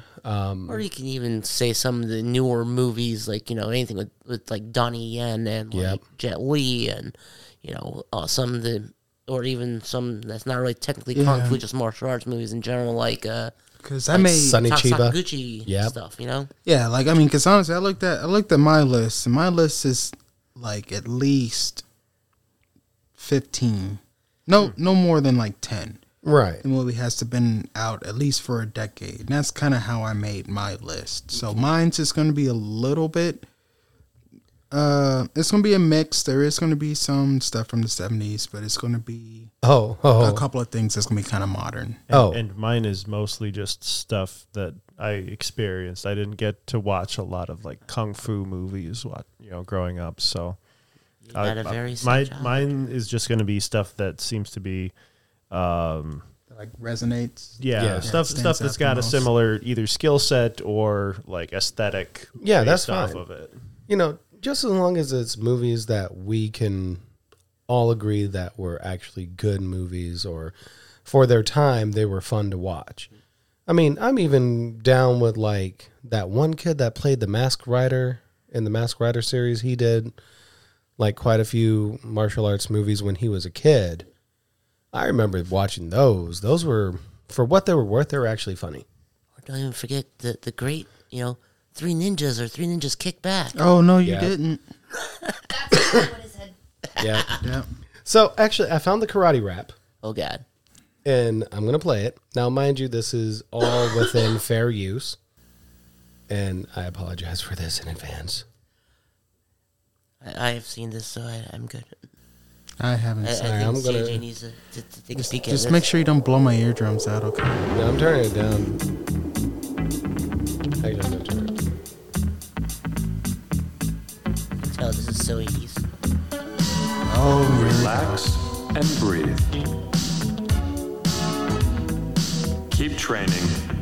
You'll get it. Ich, ni, song, shi. Come on, everybody, train karate. Oh, but please don't. Ich, me, some, she. Come on, everybody, train karate. Karate, train my body all the time. I don't mean to brag, I don't mean to boast, but I've trained karate from coast to coast. Karate. Train your body. I've done the kung fu, the shoan ryu. I even did a little jujitsu. Karate. Train your body. Well, I've trained karate around the world. I'm known all over as Karate Girl. I'm witty, I'm pretty, got the female smarts. So listen to our rap about the martial arts. Karate. Train your body. Karate. Please. Train your body. My ears are bleeding. The one guy kind of reminds me of what is it? Not the Super Bowl shuffle, but the sex offender shuffle. Oh, this is so wrong with so many levels. Hold on. The street. So I'm going to pause this real quick because just in this small little segment of this video, the dude was coming out of the shower wearing a tiny ass towel. Yeah. With his black belt on. Of course. Of course, this one does. What? You Okay. gotta prove you're a karate master. You got to keep that towel up because you Look, don't want to drop the okay, soap. Okay, here we go. I have a 4th degree black belt in Taekwondo. In old school Sean Daquan Taekwondo, and we were able to make that work into Olympic style. We're one of the few schools that actually did that during the time in Texas. I have a 2nd degree black belt in Shoshu Kung Fu. I have my blue belt in Jiu-Jitsu. I have a green belt in Hapkido. I've been training in martial arts for a very long time, and not once in my life have I ever thought about walking out wearing a towel with one of my belts on. Yeah. That is like the definition of... Sacrilege? No, I was going to say stupidity. Oh, That's like- called the ego. my second word. Yeah, it's ego. You know, granted, some dude bros on here, they're like, oh, I'm a supreme martial artist. I'll come out just wearing my belt and nothing else. they'll probably be like, this is the best goddamn thing ever. But good Lord, this is all ego at this point.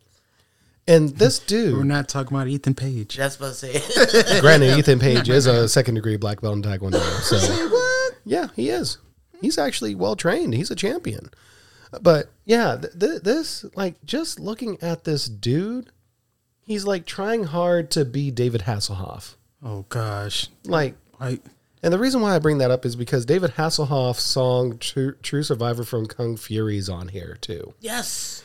We'll listen to that another time, but I'm going to play a couple more minutes of this. No, that's. I think that's enough.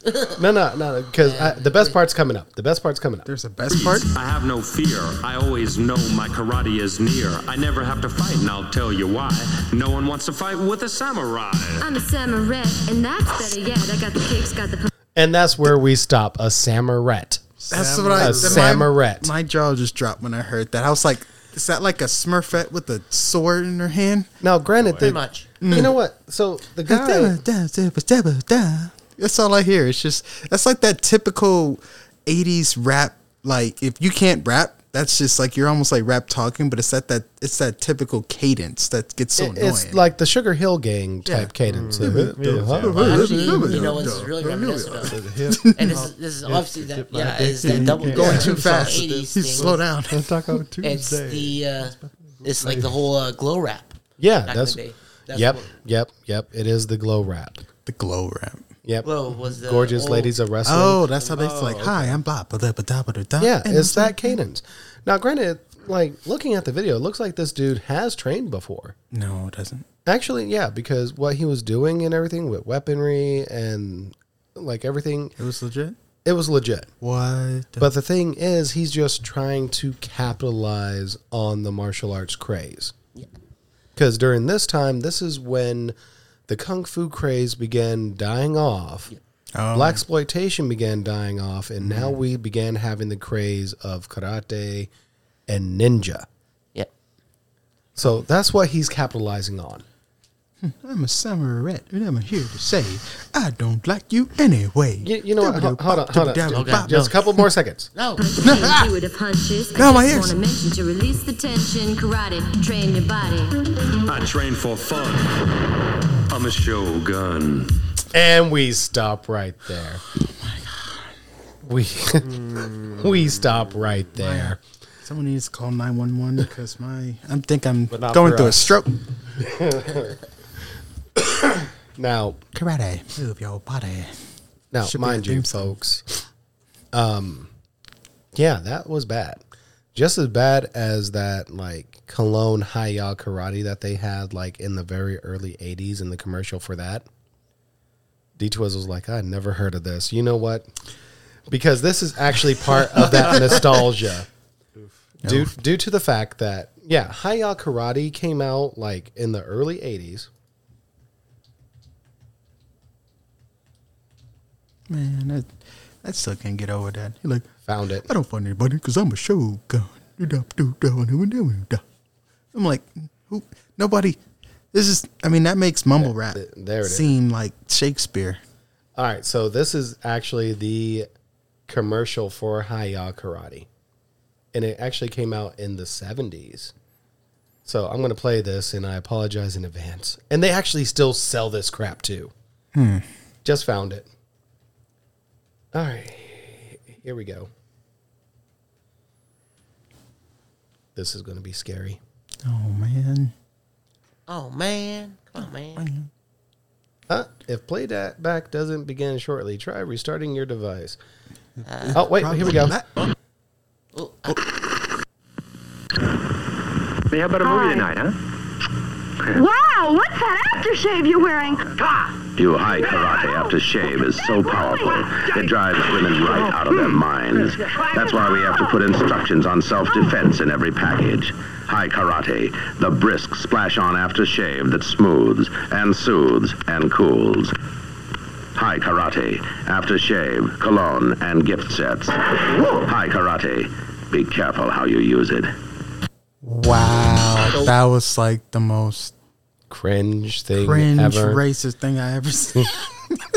It's like, watch out how you use it, because you don't know, you might kill somebody or drown them in your testosterone. Yes, it's almost like that one video about the energy drink. Or like all of them.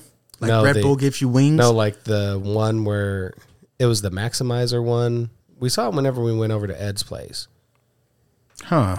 Or you were probably a little late on that. Okay, it was whenever we were playing the Dr. Tran videos. Oh. Dr. Tran. Oh, yeah. Yeah, that, yeah. So, all right, gentlemen. So, seeing how we saw the cringiest parts, and that's before even playing like everybody's kung fu fighting, even though that is actually a chart-topping song. Yeah, something that'll stand the test of time, unlike freaking karate rap. Yeah, it didn't go as well as you know what? Season 6, I'm going to find martial arts music videos. Now, granted, there is a guy out there named Rap is a Martial Art, and he's actually a practitioner of kung fu, and he actually has some good music out there. But we'll do that in season 6, where we try to find like crazy like music, martial arts related videos. Right. But let's get to what our discussion is, and that is nostalgia for kung fu. Yes. Yeah. And kung fu movies, martial arts movies as a whole. So I'm going to start with D-Twizzle because you have a good list. So name off.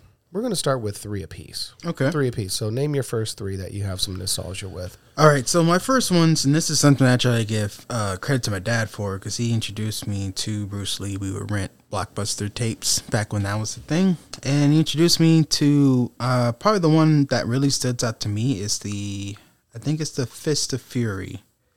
The reason why that one stood out to me was because my dad would always say the line from the movie. He was like, "Why did you kill my teacher? Why? So he would, so like ever since then, that's always like stuck with me. So anytime I would ever get into something like that, that's where my mind would go to. But all-time classic, the whole nunchucks, things like that, super huge. Which then leads me into one that I kind of stood out with me, which was Rumble in the Bronx, one of my first like introductions into Jackie Chan. And, I liked the whole 90s aesthetic. I mean, it was just so much frenetic energy. So I was just looking every which way. Like, except like you're watching like a tennis match, because it's just so much stuff that's going on. And all the stunts and things that he was doing on his own. So I was definitely sold on anything and everything that he did in that movie. That movie is an all-time classic for me. And then I'm probably going to I'm going to pick something a little bit more modern, which is Crouching Tiger, Hidden Dragon. I remember seeing that one in theaters and stuff. And, just to see something be put in a way that made it so elegant and so classic in a sense. I mean, it was an homage to a lot of those movies then, but it was just done in a way that was just, beautiful. There were so many different classic scenes that people, would still, at that time, they were using a lot, during that era when that movie came out, because it just had that much cultural media impact. So I enjoyed it. It was probably one of my most favorite movie experiences I've ever had seeing a movie. Okay. I like. All right, JJ, what you got for us for your first 3? So I don't, I guess, have as an extensive list as D-Twizzle. I also don't actually remember one versus another, so I'm going to actually give 3 pairs that I've seen one or the other of what's in this part of the list in this group, and then I'll have 2 other sets of 3 that they're not necessarily movies, but they're other, again, like I said, kind of culturally influenced media based off of Kung Fu. So the first one, we've got the Power Rangers. So I can't remember if it was the actual first Power Rangers movie or the one that came out of it after it, the Turbo one. Yeah. But I saw not all of it. I saw most of it, or it was on in the background while I was on my Game Boy while I was at daycare one day. Actually, several days, because I remember I had a serious case of deja vu every time that this happened. It'd be I'd be playing my video game, oh, the Power Rangers movie's on. Yeah. Wow. And it was the exact same scenes. And because I always left at the same time, it never finished by the time that I had to leave. Oh, I used to hate those days. Wow. Mom come pick you up. You're like, no, I want to stay.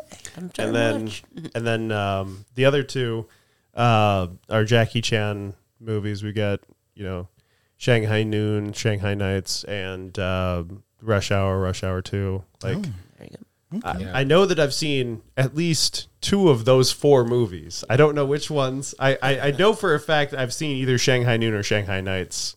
Probably both, because I remember the drinking game. Yeah. And them sitting in the bathtubs. And that was, I really enjoyed that.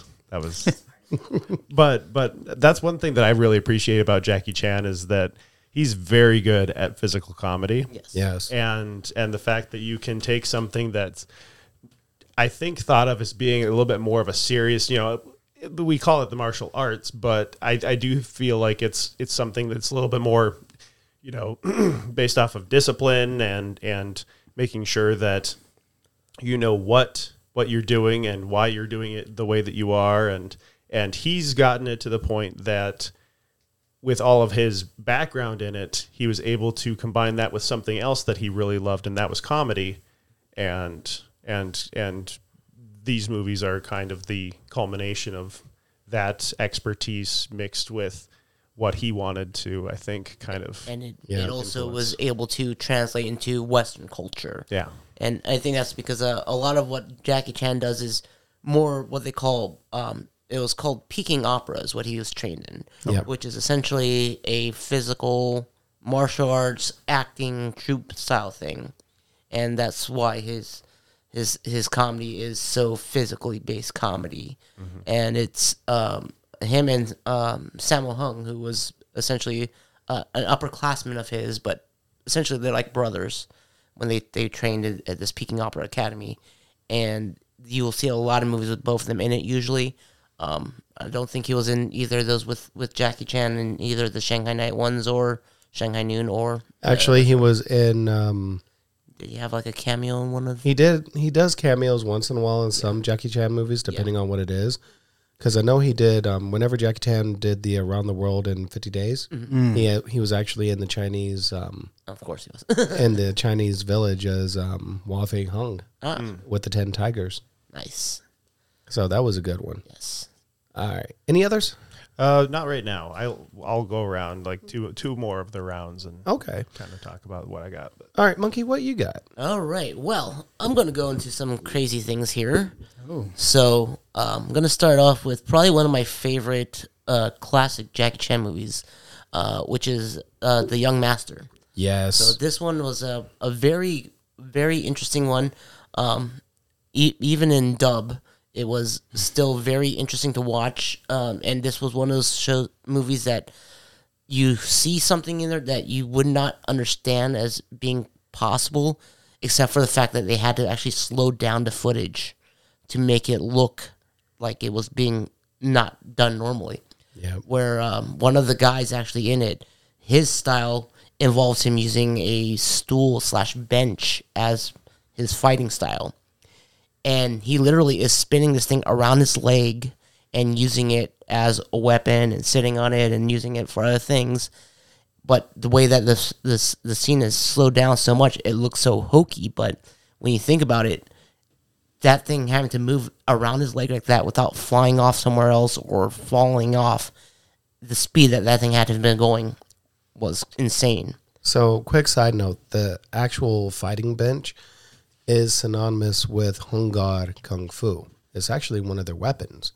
And it's actually used almost like how the tonfa would be used in Okinawan karate. So the fighting bench is actually very multi-purpose. So, if anyone ever wants to take a look at Hung Gar Kung Fu, a lot of people will use that weapon. All right, go ahead, Monkey.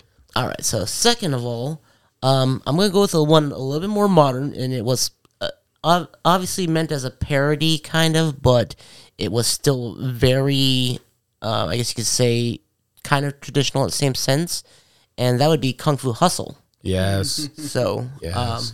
that one there where Stephen Chow uses his comedy. Basically, was being looked at as the modern day Jackie Chan because of how he's doing a lot of comedy with martial arts movie stuff, and that just the cast in there was just so phenomenal, and just the guy playing the landlord who's known as a villain in so many other former old martial arts movies, and then the landlady who was actually in I believe it was Dr. No. She was one of the Bond girls in Dr. No.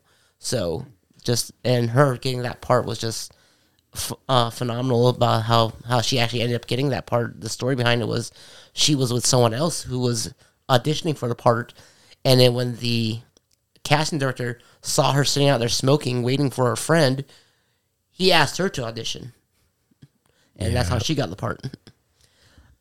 So, and then third movie on my list, I had one more in my head. Where did it go? How dare you? Excuse me a moment. Papa John's is calling me. Oh. So, Hello. let me see here. What was the... Okay, this one's going to go a little bit more into the strange side area of martial arts, but kind of 80s theme area.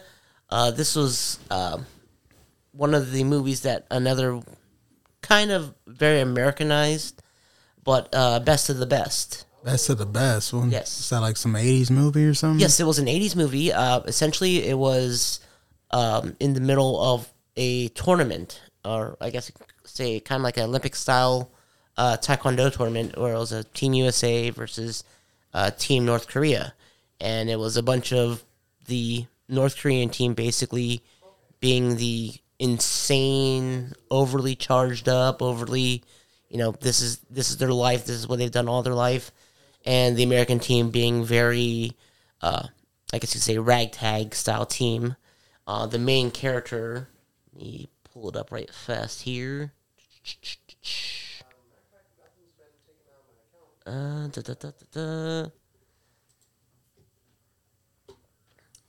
right, so the main character was Alex Grady, who was essentially a widower and a father, and he's basically going into this basically as his last straw to try to keep his stuff together.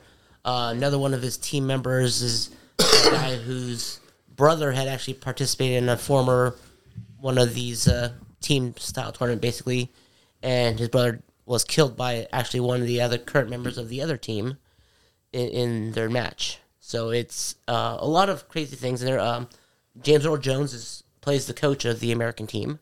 So a lot of big-name people for the time, I guess you can say. Consider Eric Roberts. Eric Roberts played Alex Grady, yep. So, well, again, this was before all of his crazy issues he had.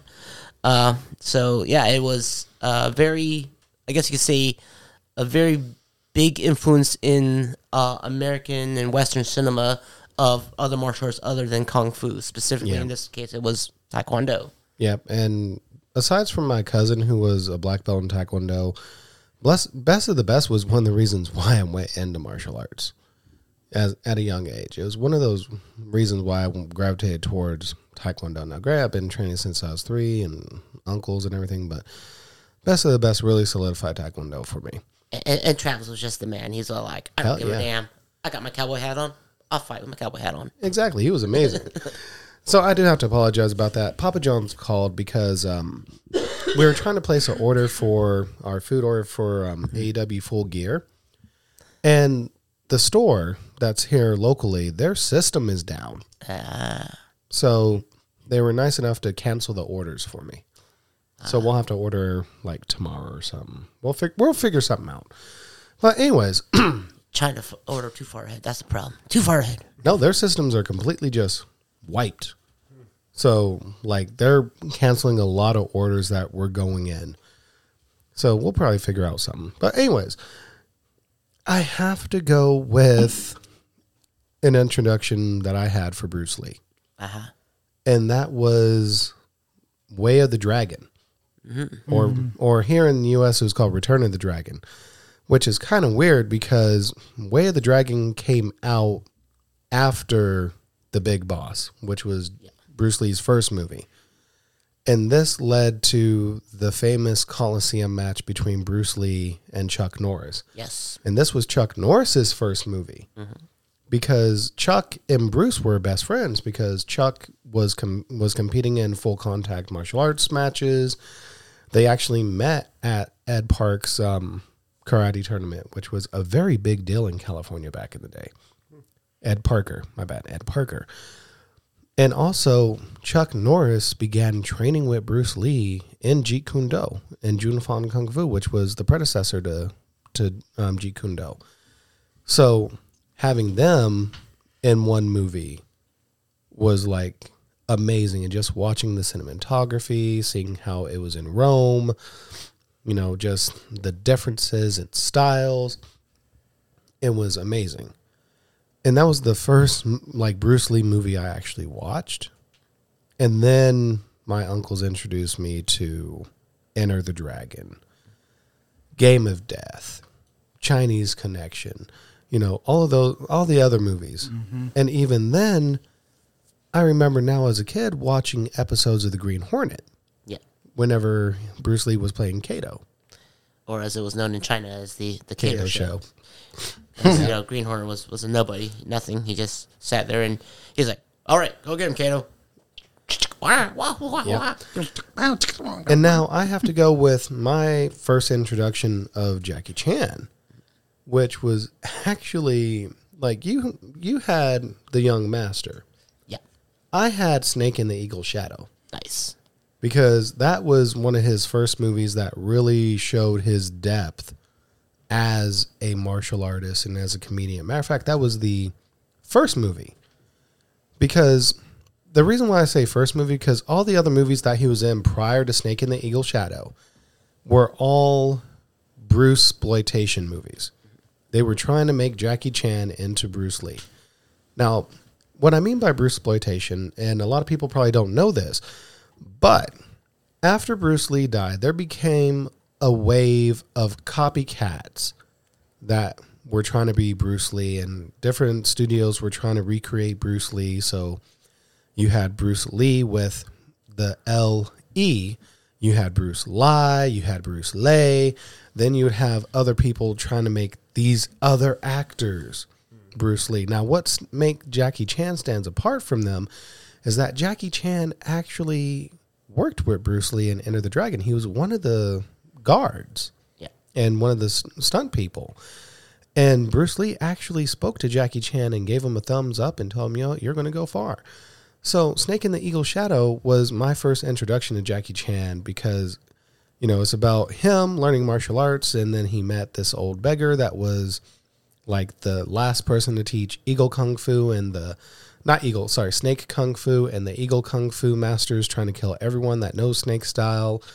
And Jackie actually creates his own unique style called Cat Claws, which is snake, plus he also saw the movements of a cat.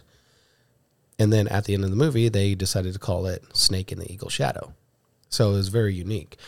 But the OG movie that got me started into watching Kung Fu movies was 36 Chambers of Shaolin. Yeah. I've never seen it, but I know it's an all-time classic. You've never seen it? Nope. We're watching it after this. We have to watch He's it like, now. I don't know. I got places to be, things to do, things to see, people to do. What? We have enough time. Uncle, you're not going You anywhere. got 10 minutes? It's like, we can watch that in 10 minutes? But anyways, Abridged. it was a great movie because it's Gordon Liu. It was his first movie. He is a real-life martial artist. He does practice Hung Gar Kung Fu, or he did. You know, rest his soul. But it was him showing his ability. And it was just showing the aspect of Shaolin martial arts. Because back in the day, they did have similar training to that. It wasn't as it was probably more in depth. But yeah, it showed that process. So I definitely love those movies, especially like anything relating to the 36 Chambers. So 36 Chambers, Return to the 36 Chambers, Students of the 36 Chambers. Those were always amazing to me. All right, D, your next three. All right, so my next three are going to be some that's going to be a little bit modern, a little bit more modern. Well, give or take. All right, so the first one is Ong Bak, the original one that came out in 03. Yep. Tony Jaa. Yeah, no, that was such an interesting movie because at that time I didn't know who he was, and it was just something that I happened to buy like on a whim because I think it was like my first year in the military, and I didn't have much to do in my dorm room, and my buddy was one of the few people who actually had like a actual TV in his dorm room, so I had my Xbox, so I like hooked everything up, and I was just trying to find movies. So I popped this one in, and I was just like, "Holy crap, this thing was amazing!" One of the best things I've ever seen. I'm like, man, who is this dude? This dude's just like, I mean, just some of just the fight scenes and like that first scene where they were in that little fighting pit. That whole thing still stands out to me. It's just just whenever classic. they're in the fight club and they're doing all that. Yep. So that was definitely like, yep, this one's going to be burned in my memory forever. And the next one was just one that, when I think about it, it was actually a really underrated one. It was called Unleash with Jet Li in it. Yep, I actually own that one. Yeah, no, it's one of those movies where it's like, oh, you just based off the trailers, you're thinking it's just going to be some, fly by night martial art movie, but the story behind it was actually what made it so interesting because it was a very sentimental type plot when you really like break everything down and you find out there's an actual like story behind a lot of the way that this person act and everything. It was a way that really humanized it, and I've never seen a martial arts movie in that way being portrayed. Because usually it's like revenge or vengeance or something like that, but this is just a person who, went through a crazy amount of trauma, and then you find the mystery behind it, and the cast was just top notch for a movie of that caliber. And then this other one is one that will probably always have a place in my heart. That was the Raid, the first one. Yeah. I just remember just like the hype behind it and discovering about it. The music, I remember just watching like the original trailer. I think I found it like on IGN, and just the intensity. Like this literally looked like as if these people were actually like killing each other. I'm not gonna lie, and it just hooked me in. I was, waiting for this thing to come out, and finally got a chance to see it, and it was better than anything I've ever seen. The music soundtrack behind it, I mean, just unbelievable. Like it was like the main song was Razor's Out by Chino Moreno. Yeah. Yeah, that whole soundtrack, like every time I hear that thing, just gets you like so hyped, and you feel like you're just about to like, punch people through walls and buildings and stuff. It was just an amazing culmination of both music and the actual, fighting and things like that. And I ended up finding out about a new style because there's something called Salat. Yeah, yep. I've never heard of that. Salat is Indonesian martial art. Not only is it the official sport of Indonesia, but it is the official military martial art as well. Mm-hmm. And Salat is similar to Kali, Arnis, and Eskrima, where there's several different systems of Salat. So there's Penjak Salat, I can't even remember all of them off the top of my head, but whenever you get a chance, go on YouTube and look up like, yep. Fruit Salat. Anyways. Meat Salat. But anyways, whenever you get a chance to, research. Disrespect, but yeah, just go on YouTube and watch Salat demonstrations. Those are insane to watch. And also, as a side note, with talking about Umbach and Tony Jaa, I used to actually I had like videos of where he was giving demonstrations in public of some of the stunts he did in Umbach, and is like the one where he jumps straight up and hits the lamppost and takes out the light. Mm-hmm. He did that. No wires. That's all him.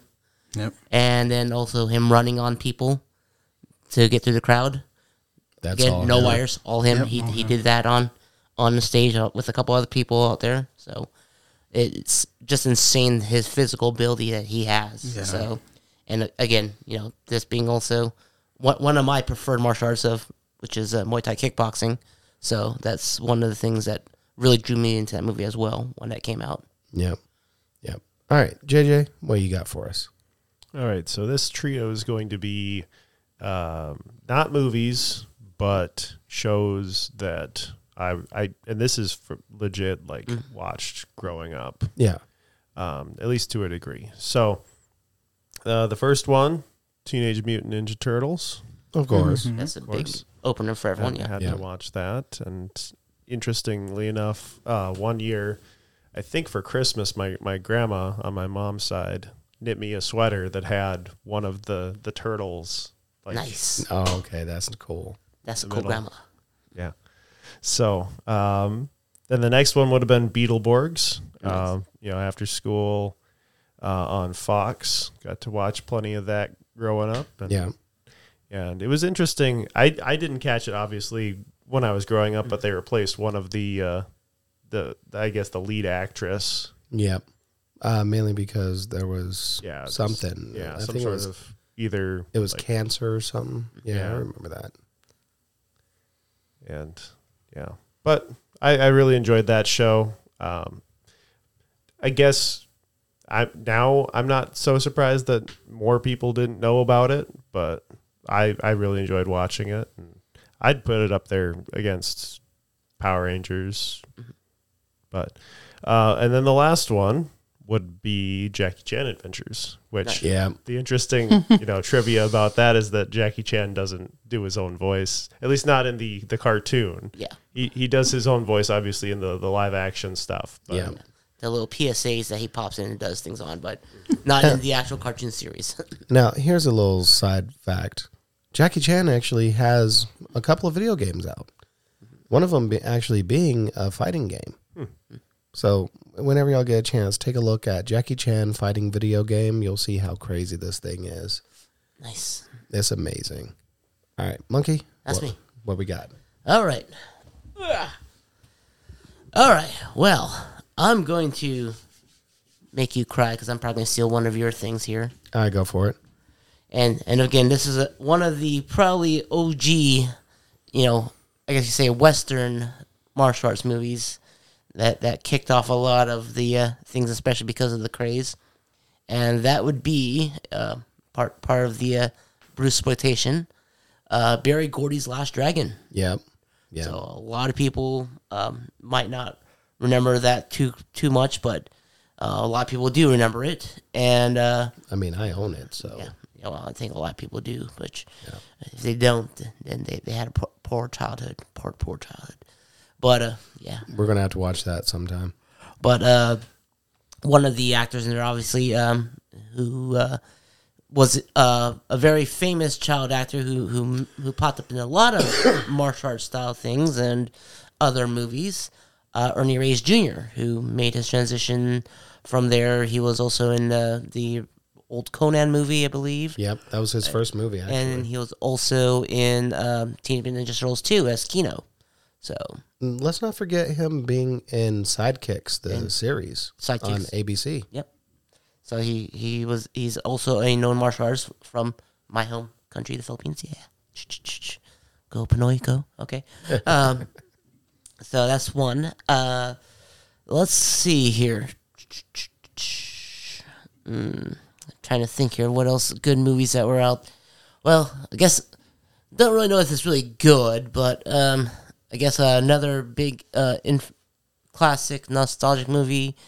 Even though essentially it was the kind of middle start to a lot of the same movies over and over again from the same actor, Bloodsport. Yep, Jean-Claude Van Damme.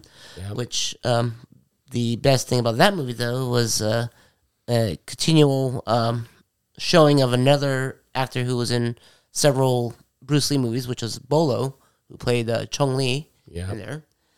Probably one of the most badass-looking, jacked-up martial arts guys ever you'll see in the world. You should actually watch his movie Chinese Hercules.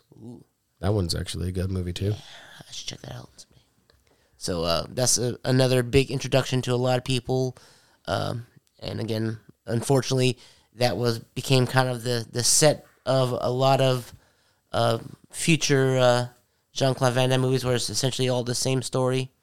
As the joke would go, every Jackie Chan movie playing the same shit, or not Jackie Chan, Jean-Claude Van Damme playing the same shit he plays over and over and over again. But still, it was a basis for it, and it was a very good movie for the time, and got a lot of people into other kinds of martial arts, and that's where the Kumite reference comes from. Yep. It's in the Karate Rap movie, or Karate Rap. I will play that music again. That's right, throwing me off, man. That's why I can't think straight. My mind keeps thinking about all the insanities. But yes, other than that, going to one more. Type.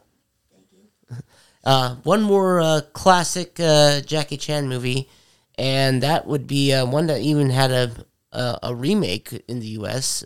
Well, it was remade in China still, but it was a remake re-release, and that was the Drunken Master movie. Yep.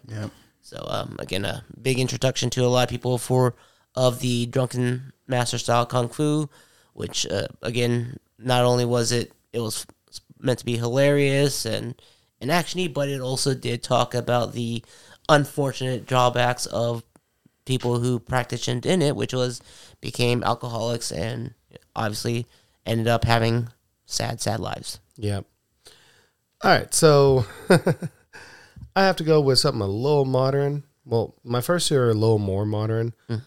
Who remembers watching Don the Dragon Wilson videos and movies?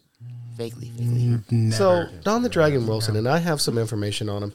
He's an American martial artist, film actor, former professional kickboxer, an 11-time world champion who scored 47 knockouts in 4 decades. He has been called by the Star System rating as perhaps the greatest kickboxer of all time in American history. Now, back in the day, because in the 90s, they started making more martial arts movies that were extremely action-y. Mm-hmm. So, like Blood Fist, China O'Brien, Tiger Claw. So, like the ones that were emphasizing just kickboxing and more unique styles of kung fu, but it wasn't like traditional, it was more modernized, like Street Justice, all of those movies. So, Don the Dragon Wilson is actually known for Blood Fist and the entire Blood Fist series, which there's like 6-7 movies relating to this, and also the Ring of Fire series and quite a few others. So, Blood Fist 1 was also the introduction of Billy Blanks, who is another well-known martial artist who created, of course, the Taibo system. Everyone now knows him as Mr. Taibo, but back in the day, he was a world champion. Matter of fact, Billy and Don actually trained together quite a bit. So that's one that I enjoy. It's an American doing martial arts, and he is a legit martial artist. The second one, I have to give a throwback. Michelle Yeoh. And this was an introduction of another prolific martial artist. There was a movie that she did called Yes, Madam, where she played a police inspector in China. Well, she found a partner in an American. And this is actually the first American female to actually do and star in Chinese and Hong Kong kung fu movies. And the individual I'm talking about is Cynthia Rothrock. And Cynthia Rothrock is amazing. She was the first American to actually win gold in Beijing for kung fu.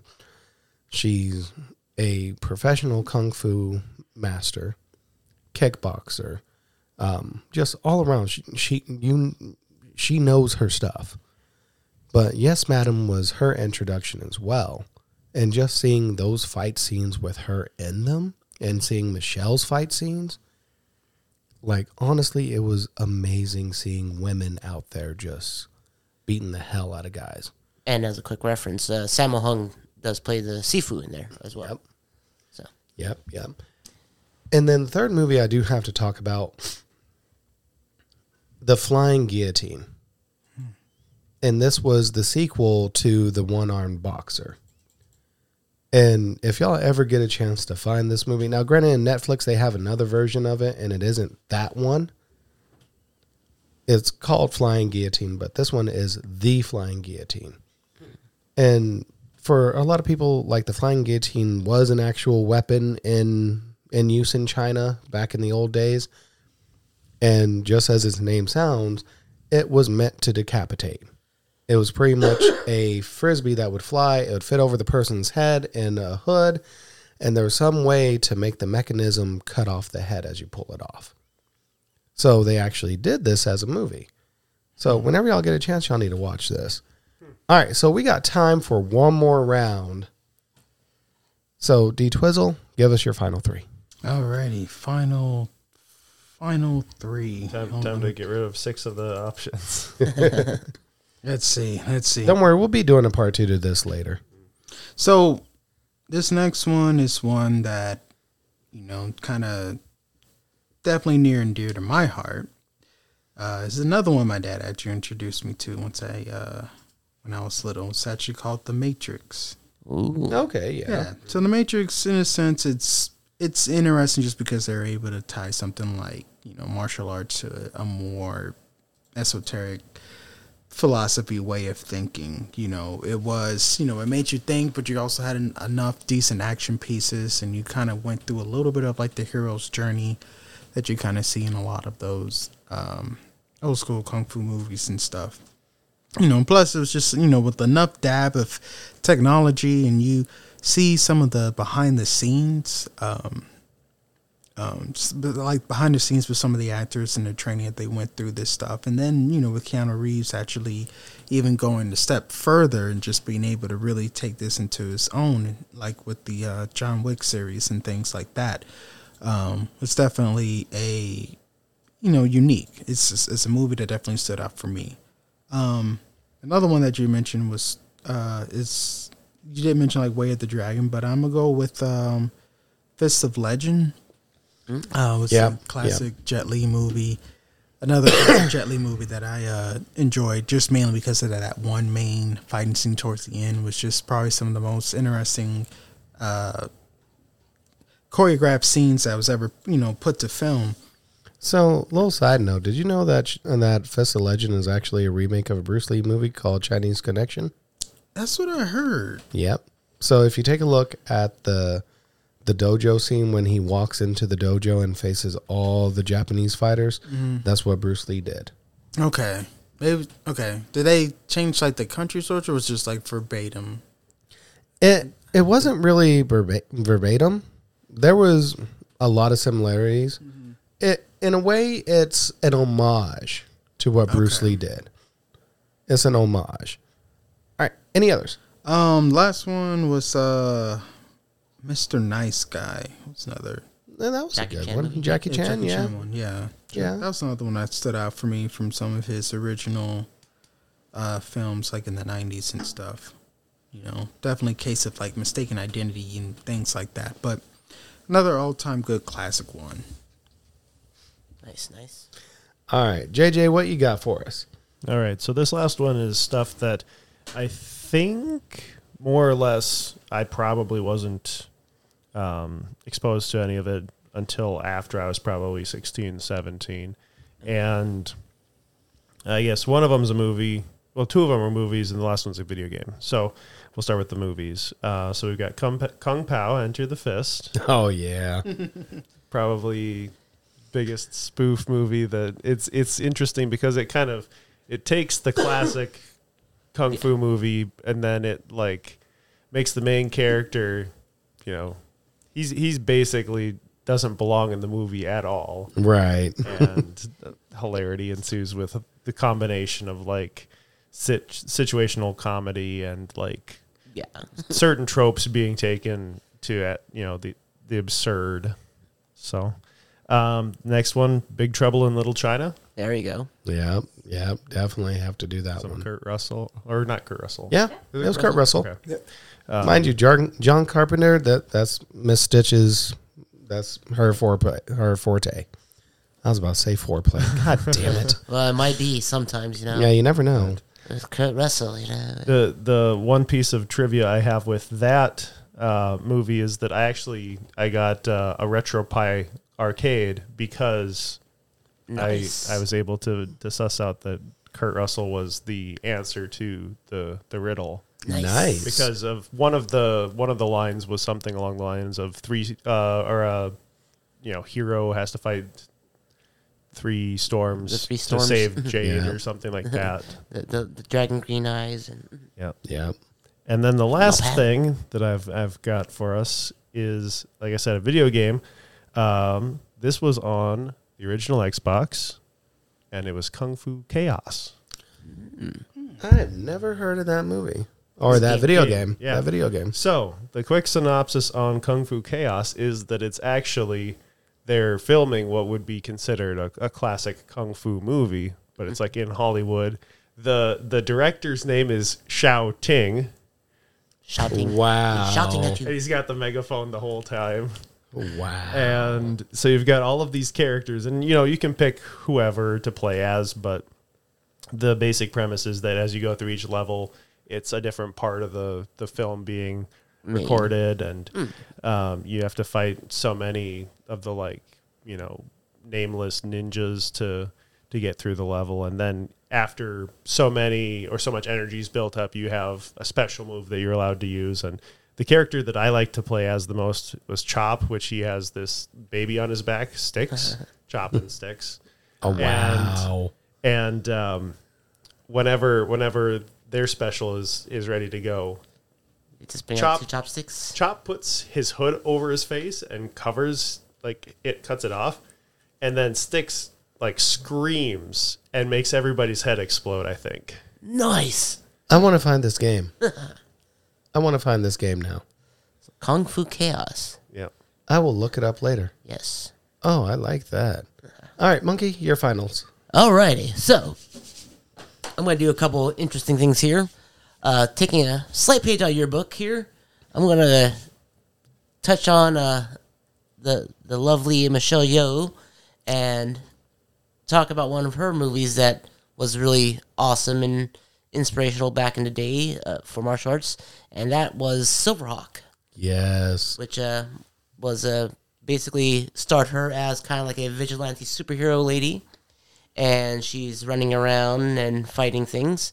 One of the actual antagonists that she fights in the show or in the movie is played by Michael J. White, who is, again, another prominent martial artist. A lot of people, an actor known for many roles in many movies, including Spawn. Yeah. So that's another really great one. Early 2000 movie with Jet Li in it. A lot of people might remember The One. Yeah, I remember that one. Yeah. Very, very interesting concept. More of a sci-fi action-y movie, but it was martial arts based, and including the point where Jet Li talked about how when he was playing the 2 different character roles, that he specifically designed the style that they were using to be based around their character, while the I guess you can say the good guy version of him was more kind of like a Tai Chi version where it was in circular. So here, I can actually add some light to this. The 2 styles, like the good guy version, Hula, Yeah. actually used a style known as Bagua Zhang, which is which was a very circular, fluid style. It actually translates into 8 trigram boxing. So a lot of circular movements, a lot of flowing. The bad guy used like a linear style. Yeah, it's Zin Ying Quan or Zin Yi. So it's very linear, it's very straightforward. There's really no turns or angles that you would do traditionally in Kung Fu. Now, Bagua and Zin Zi are considered part of the pillars of the Taoist martial arts. So there's Bagua, there's Zin Zi, there's Hitsing, there's Tai Chi. Those are all Taoist martial arts as opposed to like the Shaolin systems. But yeah, those are the 2 differences. And Jet Li is proficient in both of them. Yes. Because that was part of his training for Wushu. All right, go ahead, Monkey. And then also this movie also brought in a another prominent actor who, this is where a lot of people got their first exposure to him, and he's been in, I guess you could say, kind of martial artist style movies, action movies, and that's Jason Statham. Played a supporting character in that movie as well, where he played Agent Evan Funch. Yep. Yeah, actually, I'm glad you. Yeah, that was his first movie. Well, his first movie was actually probably Lock, Stock, and Two Smoking Barrels, and then Snatch, but then First American movie. First American, yeah. Well, Guy Ritchie's, never mind. Yeah, we'll talk about that later. Okay, and then the third one. This is one of my favorite movies. A very crazy, insane movie, and the main actor, I guess you can call him an actor because he really wasn't an actor before very many movies. That movie is Death Trance, which stars Tak Sakaguchi, who is, before he became a quote-unquote actor and stuntman, he was actually known for basically being an actual real-life street fighter, which is where a director had actually seen him actually fighting multiple people in a street fight for money, and after the fight, he talked to him and said, "Hey, have you ever thought of doing acting?" And that is what got him into movies. And the man is undefeated in all his street fights. Yes. And you can even tell by just watching the way he actually performs in any of the fight scenes in any of the movies he's in, you can see it, that the way he's constantly looking around, the proverbial head on a swivel, that is how an actual person who's actually used to actually fighting people actually looks when they're fighting. And that's because it's not acting. It's him. It is him relying on his actual instincts. Which we still need to watch 1 versus 100 too. No, it's 400 versus 1 Crazy Samurai. We still need to watch that. With a 72-minute continuous one-take fight scene. Oh, man. Yeah, we need to watch that. Yes, that's I have it. I haven't watched it yet, though. Yeah, we need to watch it. So, yes, it basically stars Tak Sakaguchi as a, what the heck is his name? I know what you're talking about, but I can't remember the name of the samurai that he actually depicted. Mitsuroshi? Something like that. Nobunaga? No, it wasn't Nobunaga. It wasn't Musashi, was it? Musashi, yes. It was No, Musashi. it was Musashi. Okay. Yeah, because they're getting off on a little tangent here on it, but it's essentially the point where ends up fighting the entire school because they're trying to take him down for the bounty. And so it's all 400 members of this school are trying to take him down. And so he's fighting all of them. And this is a one take, continuous fight scene. So the moment he starts fighting, that is all being filmed all one time. No cuts in there. It's him just constantly going. I can't imagine the amount of 72 minutes it would take to coordinate all of the people coming in and fighting. He coordinated everything. Yes, he was the head stunt coordinator for it. And he is also before. We need to watch that other one too. The one before that. Which one? Recode or Ghost? God, Red. Oh yeah, I know what you're talking about. Reghost. Yeah. I gotta find that. Reborn. Yeah. Thank you. Reborn. But yes, so Tak Sakaguchi, he's in lots of other random movies. He's made some cameos and other things. He's also was a stunt coordinator for Kamen Rider series as well. So as we know it in the U.S. as Masked Rider. Masked Rider. That's it. Thank you. Well, also because we had Masked Rider originally, then they did Kamen Rider Dragon Knight, which was it was simulcast with in Japan as Kamen Rider Ryuga. Yes. So Sentai. But anyways, yes, Death Trance is the story revolves around essentially this guy who's dragging around this coffin, and he apparently everyone wants this coffin because supposedly whoever has this coffin, when it opens, will get their wish granted, and he essentially just wants to fight the big bad god demon thing, whatever is supposed to come out of it, just to prove how badass he is, and that's why he's dragging around this coffin because he wants to fight them when they come out. Yep. All right, so I'm going to have to make this quick because it's almost getting close to that time. Yes. So I have 3 more. 2 that are old school, 1 that's a little more modern.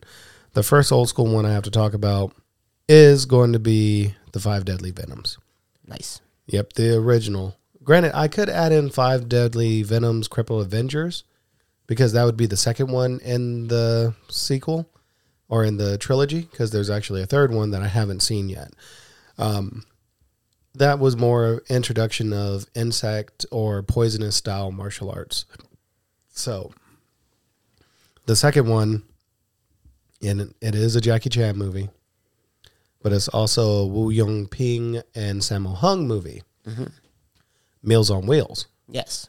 Because that had the introduction of Benny the Jet Urquides as one of the villains. And that fight scene was absolutely phenomenal between him and Jackie. They were just going. And then the final movie that I have to just put out there, and more or less it's one of those eccentric taste type martial arts movies. Because some people are like, eh. But me, I was like, okay, it was actually pretty cool. And that was actually Surf Ninjas. Surf Ninja. Honestly, a little comedy. I mean, Ernie Reyes Jr. playing a surfer kid, finding out that he's a prince to some country, blah, blah, blah. But, it was actually pretty funny for his time. To me, Surf Ninjas was actually better than Three Ninjas. Especially Three Ninjas on High New Mountain with we got Hulk Hogan. Yeah. We don't talk about that one. We just like how we don't talk about Bruno. Anyways. We don't talk about Bruno. No. But anyways, this has definitely been very insightful for all the different martial arts movies we like, and we're definitely going to do this in season 6. But I think we're going to do a spin on it. Uh-oh. You going to put a spin on it? Fighting games. Ooh. There we go. And you also forgot one thing about Surf Ninjas. It was based on a video game, too. Not just that, but one of my less list people were part of that movie as well. Rob Schneider? Yes, totally. His sexy little... Yeah. No, Kelly Hu. Yep. She played the princess girl. Yep. Yes, Yeah. Romeo. Yep. Not to be confused with the lettuce. But anyways, gentlemen, thank y'all for joining me on this episode. As always, it's definitely been a pleasure. Yes, you're welcome. So, actually, we have to do proper outros just as we do proper intros. I would like to thank the OG, the man, the myth, the legend, Monkey, for joining us tonight. Thank you for having me again. I would like to thank the Viking experience here, the velvety vanilla JJ Walkies for joining. Glad I could help. And I would like to thank the Sexual Chocolate Internet Wonderland, D Twizzle, for joining. Oh, yeah, no problem. No problem at all. And I'd also like to thank the lovely Miss Sally Stitch for joining, although she hasn't been on the mic only except for once. But we'll make sure that she's on the next episode whenever we get a chance. Yeah. She's smiling. She's happy. So And let's just enjoy the rest of this night, because this has been another episode of Cheshire's Place, a looking glass in a logical madness. I have been your host, the melodious one, Mr. Cheshire. And just as my namesake, the Cheshire Cat. I am everywhere, yet nowhere. And we're going to have this song close us out real quick. God, Because I can. And it's still part of fair use. I'll fair use you in a second. Just because. Relax and breathe. Oh, no. Wait, Cut it off. Keep training. My ears are bleeding. Get it. Please record us to Twitter. Please don't. Please. Please. Anyways. You're listening. Call, Honestly, I would never close us out with that song. We're going to do it the call right Space way. Daddy, please. Call Space Please, Daddy. Space Daddy probably loves this song. But anyways, have a good night.